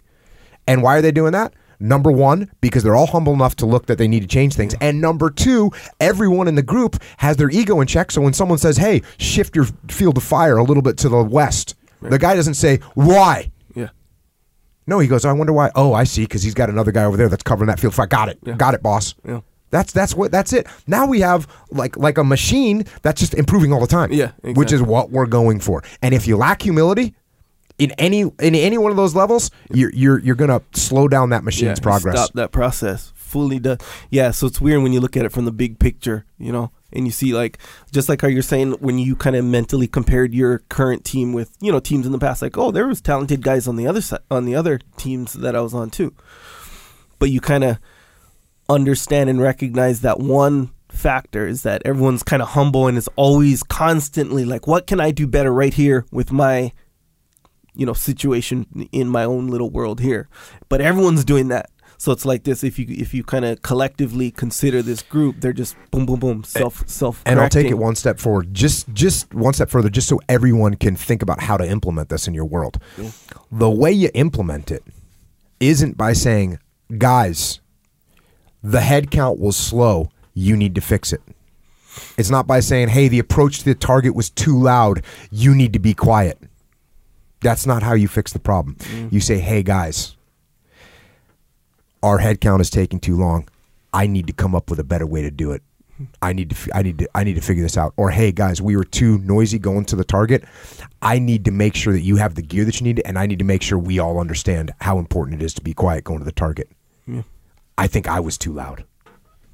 Right? I think I was too loud. Sure. Now everyone says, damn, Jocko's like, he's blaming himself for being too loud, but I'm the one that was back there, dropped my canteen, it made a bunch of noise in the rocks. That was my fault. I'm going to tighten myself up. Yeah. As opposed to blaming everyone. And we talk about this all the time.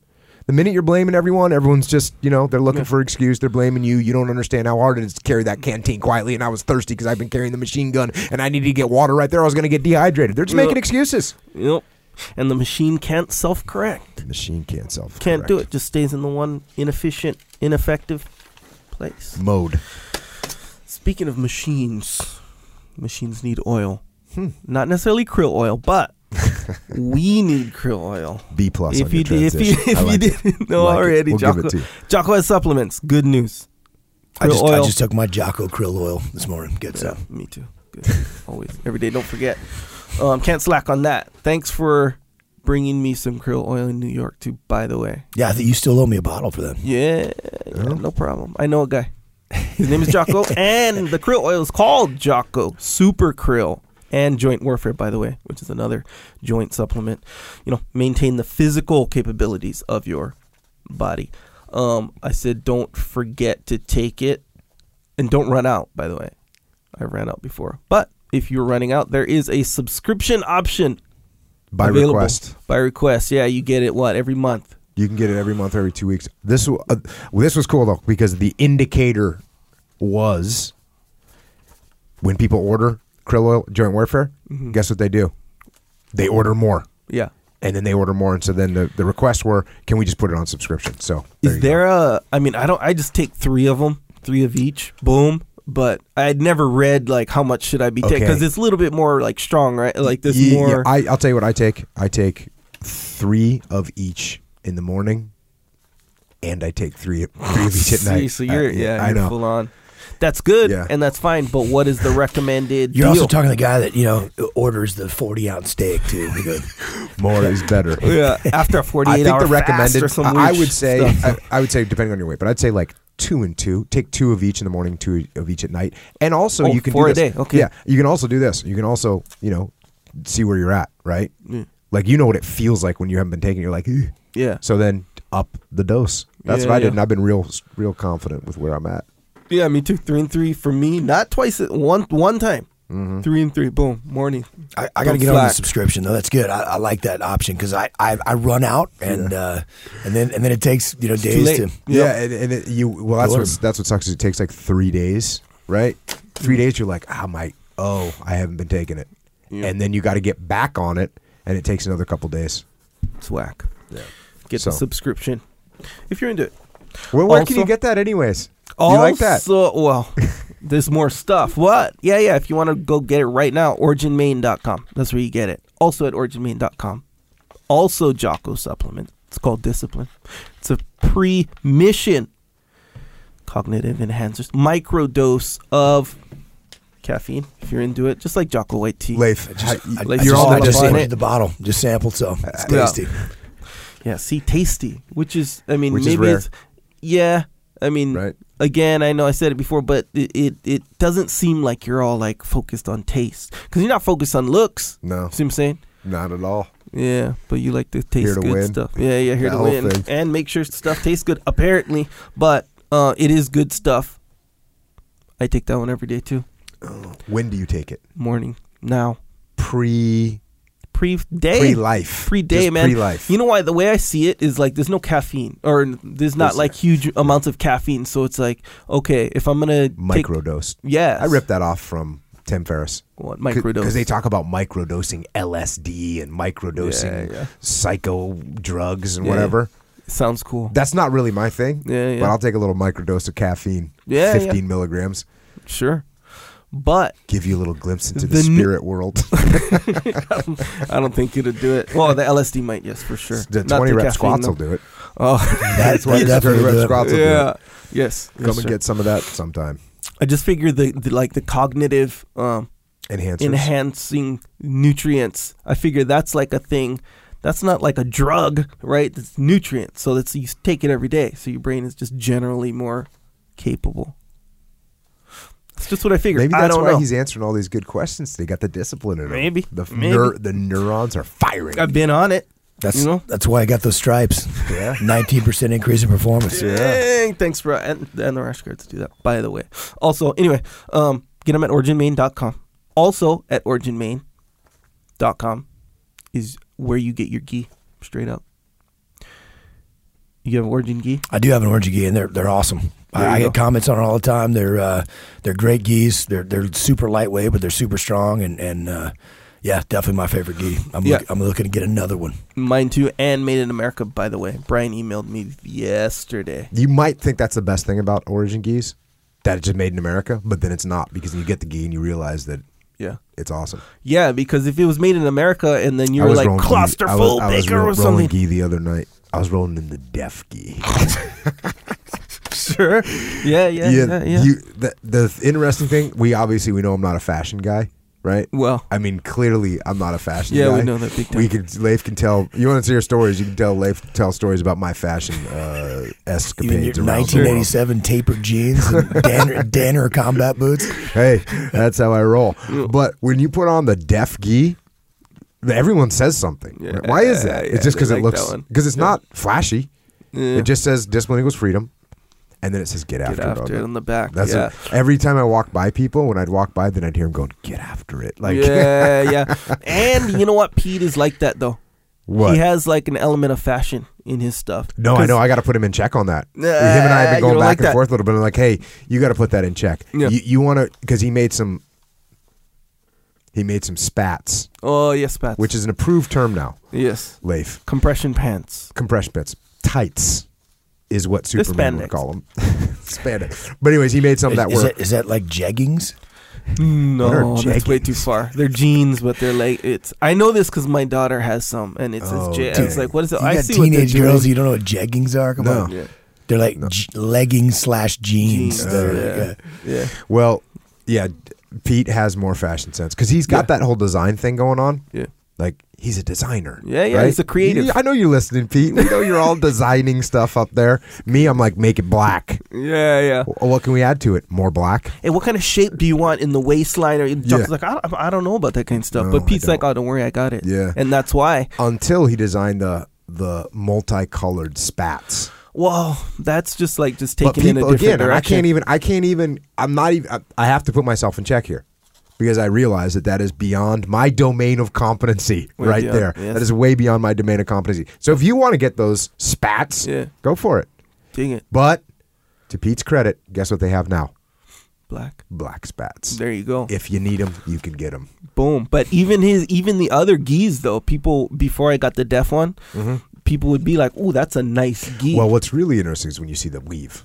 Yeah. The weave is what makes it. Gorilla weave. Yeah, but there's like this little pattern in the Dragon weave. And weave. actually, one of the first ones I actually held was yours, Leif, because you've had that Origin gi for a long time. Yeah. Because you asked me a long time ago before I was even with Origin, you're like, "Hey, what kind of gi should I?" So go get a damn Origin gi. Yeah, you're 'cause like, this they're made in America. awesome company. You were telling me about it, and you went and got one. I went and bought one. It's good. And I was like, "Oh, damn, this thing is nice." But yeah, there's a little pattern. Oh, all right, cool. Yeah. We get it. Sorry. But I'm just saying, getting crazy even though over you here. don't care about the fashion, Pete will sneak it in there just for I the gotta watch perfect out for amount of that. fashion. I gotta watch out for Pete. Subtle fashion. It's good. Keep it up, Pete, I think. Also, some rash guards there, all made in America, and some other stuff. Check it out. If you like something, get something. OriginMaine.com is the website. Also, onit.com/Jocko. Okay, Onit. This is where I get my kettlebells. Kettlebells? You have I like kettlebells. Yeah. So I got the whole set, primal bells, all that stuff. Also, maces and other workout stuff. If you want to switch it up, you don't want to do a boring workout anymore, or you're bored with your workout, switch it up. Onit.com/Jocko. Check out the workout gear. It's good. Get something. Also, when you buy Extreme Ownership, Way the Warrior Kid, or any of the books Jocko may or may not review on this podcast, don't worry. I organize all those books. I made a shirt too, by the way. It's a whole nother story. I'll go into that later. But I organize all the books by episode, by the way. Get them through there. Good way to support. It'll take you to Amazon, get your book, get whatever else you're getting, and carry on. Lawnmower. I've noticed that lately. A lot of lawnmowers. People buying lawnmowers. They're ready for spring. Yeah. Through the Amazon click-through. Yeah. I think I'd say Good that. way to support. Can you buy a driving lawnmower? Because when I think lawnmower, I think driving. On Amazon, you probably can. Probably, You huh? probably can. John Yeah. Deere. Yeah. Something like this. I bought a leaf blower, and I'm not joking. There you go. My daughter plays with it. It's one of those rechargeable ones. Can you get an 84 millimeter recoilless rifle, Carl Gustav? No. I don't think so. No, I don't you got to think go so. somewhere That's else a right now. shame. That is a damn shame. One of my buddies was asking me the other day. He was going to go shooting, and he's a British guy, and his name is English Pizza. And Sure. and English Pizza, English I know Pizza. English He's Pizza. like, I'm going to go shooting, Do mate. you call him English Pete? That's his nickname, English Pizza. Petah, English Pizza. And English Pizza was going to go shooting with someone. And he says, "Hey, I'm going to go." He says, "Hey, I'm going to go shooting. Would you like to come? Maybe we could work on some cover and move." and I was like, I can't make it. And then I saw him later, and I said, "Oh, how was the shooting?" He says, "Oh, we didn't get to go, mate. We couldn't go." And I said, "Oh, that's a bummer." I said, "You're gonna like it." And he goes, "I really want to shoot is like the RPG." And I was like, "That's gonna be a little tricky to get." So yeah, I don't know. We can check Amazon for RPG. Backblast area clear. Yeah, let's get some. Yeah, Amazon. I don't think they provide that kind of stuff. But if they do, hey, whatever. When you buy your book, buy one of those. Cool. Also, subscribe to the podcast if you haven't already. Stitcher, iTunes, Google Play, Spotify. Mm-hmm. You know Spotify? I do. There's yeah, some man, more. subscribe. You know what? There's a bunch of other podcast apps, and I don't even know what their names are. I Yeah. need to start tweeting the locations of those. I got to figure them all out. Yeah, well, and There's a bunch. yeah, and they're coming out with new ones. Yeah. It's like this. Just you'd think we kind of said before. You'd think, oh, iTunes, right? That's where podcasts are. But podcast is a podcast. Yeah. And you Hey, can what's listen to interesting, and I haven't seen this factually, or I don't know where the number came from. So, like 2 years ago, 18% of America was listening to podcasts. 18. 18. Like when we started, that's the number I got. I was like researching, how many people are listening to it? Right now, so it's been 2 years, 48% of America is listening to podcasts. And that right there is explosive growth. That's pretty Yeah. amazing because it's a great medium. Yeah. Yeah, it's like kind of like having a conversation. Well, I guess it depends on the podcast, but yeah, I agree fully. So yeah, subscribe if you want. Good way to support. Also, YouTube. Subscribe to YouTube if you want. If you're interested in the video version of this podcast, we have our guest, Leif Babin. The guest episodes, that's when people watch them typically. Mostly. Yeah. Well, I don't want, not even really mostly. I'm just saying we see more people watching the episodes with guests. I want to see what they look like, apparently. They do. Yeah. Nonetheless, if you're interested in that, and excerpts, if you don't want to necessarily watch the whole podcast, you watch just like little clips of it or whatever, you want to share them with your friends, whatever, we provide that as well. Also, enhanced excerpts. That's what we're calling them now.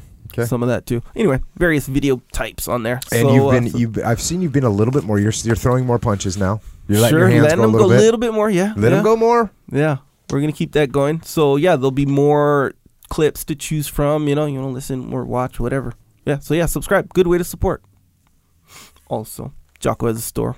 It's called Jocko Store, of course. JockoStore.com. That's where you can get Discipline Equals Freedom shirts. Victory MMA shirts, the one Jocko wears every day while we do the podcast and otherwise. And, get out. Anyway, there's shirts on there. There's podcast shirts, Jocko gear shirts, also rash guards, also hoodies, also hats. Did you mention a new shirt? Is there a new shirt? I mentioned a new shirt. Okay. Is it out? Because I haven't approved or seen anything lately. No, you'll approve. It's unapproved. Good. It's good. Unauthorized. Right? Yeah, it's in limbo right now, but we're confident. It's like the patches. He secretly wants you to do it. Yeah. No, this one he's going to openly. I think you'll approve because there's no colored shirts. Okay, good. Yet. Approved. And then, actually it's called Back to the Book. Oh. No surprise. Yeah, we talked about it before. I've said that before. But I think it's coming along. There's a few layers on there. And, I'm going to go ahead and offer it up. Yeah, you can't release it until there's enough layers. Yes. No, yeah. Layerless shirts are unapproved. Who has the most? The shirt that I designed is the most layered shirt. Is that correct? Yes, I think quantity of layers. That's good. You submitted quite easily there. Yeah, it's true. The truth. You have the, what do you call it? The gift of truth, or what was it? I don't know. When they're like, hey, what if our competition is gossiping about us? You have the gift of truth. They have the big weapon. Yeah, the weapon of truth. The high ground. Yeah, so you got numbers on your site. Nonetheless, JockoStore.com, that's where you can get all the cool stuff. Check it out. If you want something, get something. Also, Psychological Warfare. If you don't know what that is, it's an album with tracks, Jocko tracks. When you run into those moments of weakness in your campaign against weakness. Speaking of which, so I'm getting in my car. I've got thousands of songs on my iTunes. Hell yeah. I get in my car. How I have my Bluetooth on. I didn't realize it, but it just automatically synced up to my truck. So I jump on my truck, and I didn't realize the radio was at kind of a high volume. Apparently, I think my kids were probably screaming in the back seat, so I'm playing like some kid tunes. But I get in there. And all of a sudden it's like Jocko's voice. I get it. I'm not paying attention, backing up, and it's like, it's kind of where does discipline come from? Yeah. And of all the random, thousands of songs that I have on my iTunes, like that comes up. I was like, what are the odds? And it was actually something I needed to hear at that moment, and to remind me to get back on the path. So there you go. That is something that's extremely helpful. Perfect. The universe. The universe aligns. The universe aligns. You can thank Echo Charles for that. And because Echo Charles originally said to me, like, "Hey, what do you do here?" And I answered him some question. It was like, when I skip workouts. Yeah, what do you? He's like, well, how do you not skip workouts? And I was like, And he's like, bro, we need to record that and put it out so people can listen to it. And he's like, and you should answer the rest of them. You should be like, what? How do you get out of bed? So I was just like, all right, ask me the questions. And that's where it came from, Echo Charles. Yeah, a little additional thing where, I don't know if you've run into this, where you're like, I'm confused, or I don't have the answer for this thing, so I'm gonna ask Jocko what does he think? Right as you're asking him, you're like, oh, I know what he's gonna say already, right? So this one, I was like, oh, I know what this guy's gonna say right now. He's just gonna say, stop being weak, or something like that. So it was more like, I get it, stop being weak, okay, but there's a little bit more to that. Like, what do you say? Like, what do you think, or whatever? So I'm like, all right, yeah, we're gonna record that. And these Jocko tracks, they have it for anything, not just skipping workouts, for procrastination, getting up early, all this stuff. So it's kind of like, even if your volume's not turned up, it's kind of like Jocko's actually telling you like how to not skip the workout. It's good. It's encouragement. Yeah. I would say. What's funny is how come people are always like, oh, you should make a thing of you yelling at me to get out of bed. Yeah. I'm not Here's a big the thing. yeller. That would work, but it would only work like a few times. After a while, it's kind of like, oh, all right. Yeah. You know, Just like, cool. Shut him up. Recording of Jocko yelling. But if you're, how like you're talking like, so like it's kind of like you're explaining, I'm explaining it, practically. Like, well, this Check. is this what's going on. This is what you kind of think. It's enough a reminder of like, hey, get back on the path. There you go. Do it. There you go. But yeah, good one. Get that one on iTunes. Basically anywhere where they sell MP3s. Yeah. Yeah. It's available. Psychological via warfare. MP3s. Good way to support. Also, when you're on Amazon, you can get Jocko White tea. Now, there's some good things and bad things about Jocko White tea. The bad things is you got to mix it up with hot water. That can take a little extra time. The good things is once you drink about a half a cup of white tea, this is what we're finding now. When you drink about a half a cup of white tea, you are then able to deadlift 8,000 pounds. A lot of people were wondering how much you had to drink. And the answer is you can drink a half a cup. And you're there. So you can get Jocko White tea, and it's also legal, which a lot of people are trying to get it outlawed right now by the Athletic Commission and the Olympics. They don't want people breaking all the records and everything. So yeah, they're trying to just ban it. But get it while you can, right? Get it while you can before it gets banned. Yep. Before it gets banned, and then you're just done. Also, some books, the books that I read on the podcast for sure. There's also a book called. A lot of the books I read on the podcast are for adults. Clearly. A lot of them are you need a mature audience. But kids also need to know how to get on the path. Am I right? You got kids. You got kids. Kids need to know how to get on the path. How are they going to get on the path? Well, number one, they can get the book Way of the Warrior Kid. And they can get on the path with that. And now there's another book coming out. It's Way of the Warrior Kid 2, sequel. The sequel. Could it be Bold. a Jaws 2 fail? There's always that chance. There's that chance. If I would have listened to my publisher. Yeah. Because what do they want to do? They want you to churn out. Right. Hey, you got a little hit going here. Ride the Let's wave. get another one. Let's ride the wave. Right? Yeah. And by the way, let us help you shape where we think this could go. Oh, so you just want to take it down that path. No, we're not going down that path. Life's hard. Yep. Mark's going to face some more struggles. And he does. Luckily, he's got an Uncle Jake. Comes and help him out.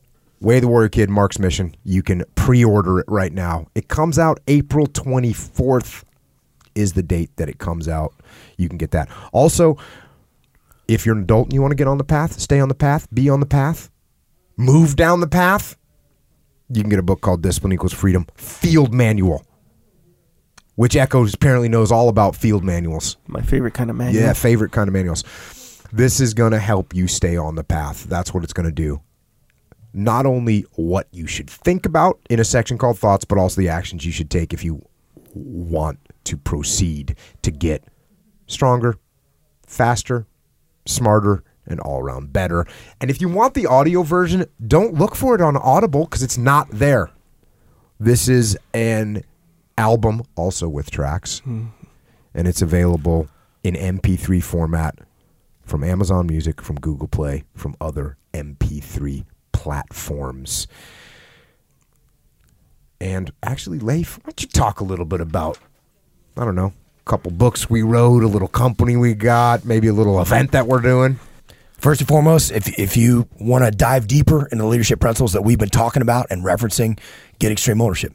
That's we have people ask us like, hey, where did you make mistakes in your career? We wrote a whole book about them. That's what Extreme Ownership is about. The mistakes we learn on the battlefield, the things that happen to us, what we learn from them, and then how that principle applies to business and life. So go get that book on Amazon or anywhere that you can buy books. And if you're like me and you're super busy and you don't have a lot of time to read, then you can get the Audible book. The audio book, it's on Audible, it's on anywhere, and get that version. And we read it, by the way. We read it. Yeah. James Earl Jones wasn't available, Yeah. so apparently Texas Batman was. Though. we had to read it. I didn't realize I was the Texas Batman until people were listening to this book. Yeah, you are. That's Big where time. that was born on social media. I hear good things about the audio version, though. Straight up. There's You're- there's little surprises in the audio version. What? That once again we didn't listen to our publisher. Our publisher was like, "Well, that's kind of weird to put that." Well, what would you rather hear for gunfire? Me going pop pop pop pop pop pop pop, or would you rather hear gunfire? What would you rather hear for an explosion? Leif going kaboom, or would you rather have an explosion? What would you rather have for the call to prayer. Leif talking about the call to prayer coming, because it can be pretty eerie in those Describing situations. it. Or would you rather actually hear it? So there's, Dang. what would you call that? Audio theater? Sure. You make it into Would you call like it that? Yeah, Sure, I audio would theater. call it that. Okay. Yeah, they did a great job with that with the audiobook. So get that. That's certainly an option as well. And if you have a company or you want to work with us, Echelon Front. That's our company, Echelon Front. And if you're looking to implement these leadership programs into your team, learn from us, learn those same principles that we talk about, then that's what we do at Echelon Front. Is we come out and work with your team. We we come out and work with your team and get these principles applied to your particular challenges so that you can lead and win on your battlefield. And that's just that what Echelon Front is our company. It's Jocko, it's me, it's Dave Burke, it's JP Donnell, guys that you know from this podcast, and a whole team of folks. As Jocko talked about, the tank, where we talk about these leadership problems, we solve those problems, and we help you lead and win. And that's awesome. We love that. So if you're interested in working with us, go to echelonfront.com. And of course, the muster, which we talked about. This is the ultimate leadership conference, and we've had 4 of these so far. Every single one of them have sold out. Every single one of them sold out. So don't wait. If you were interested in coming, we're only doing 2 this year. We're only doing 2. We had a lot going on for us, and we said we're going to do 2 amazing musters. That's what we're going to focus on. We did 3 last year, but we're only doing 2 this year, and that's in Washington, D.C., May 17th and 18th, and that's in San Francisco, October 17th and 18th. And that's it. If you want to come and be a part of the muster, go to extremeownership.com and get registered, and we'll see you there. And until the muster, if you want to kind of continue this conversation that we're having right now, you can find us continually conversing on the interwebs, on Twitter, on Instagrammy, and on the Facebook. Leif is at Leif Babin. Echo is at Echo Charles, and I am at Jocko Willink. Echo Charles, anything else? No. A self-correcting machine. That's what happens when you start doing the extreme ownership thing. That's the added layer I gathered from today. Legit. I like it. Thanks for helping clarify. Always good to see you. Thanks for having me. Maybe not always, but Leif, any most of the closing time. thoughts? Good to be on again. Looking forward to the next time. I suppose we'll do one more when we're up at the muster. We'll talk more. Maybe we'll talk more about, probably talk a little bit about extreme ownership. Maybe we'll talk a little bit more about the new book, which will be done for the most part by then. Awesome. Obviously, thanks for coming on. Thanks to everyone out there, especially those of you who are out there in uniform, who have basically said, I am willing to give everything I have for freedom. We're here today because of you, so thank you. Thank you to the police and the law enforcement and the firefighters and the paramedics and the rest of the first responders that do their job every day to make sure that we are safe here at home. And to everyone else out there that's listening and sharing and supporting this podcast, thank you. But don't just listen, and don't just support, and don't just share, but instead wake up every day with a mission. Wake up every day with a goal to be a little bit better than you were yesterday and become the self-correcting machine. That's not going to bring you to perfection, but it's going to bring you to a place that's a little bit closer. So get out there and get after it. And until next time, this is Leif and Echo and Jocko. Out.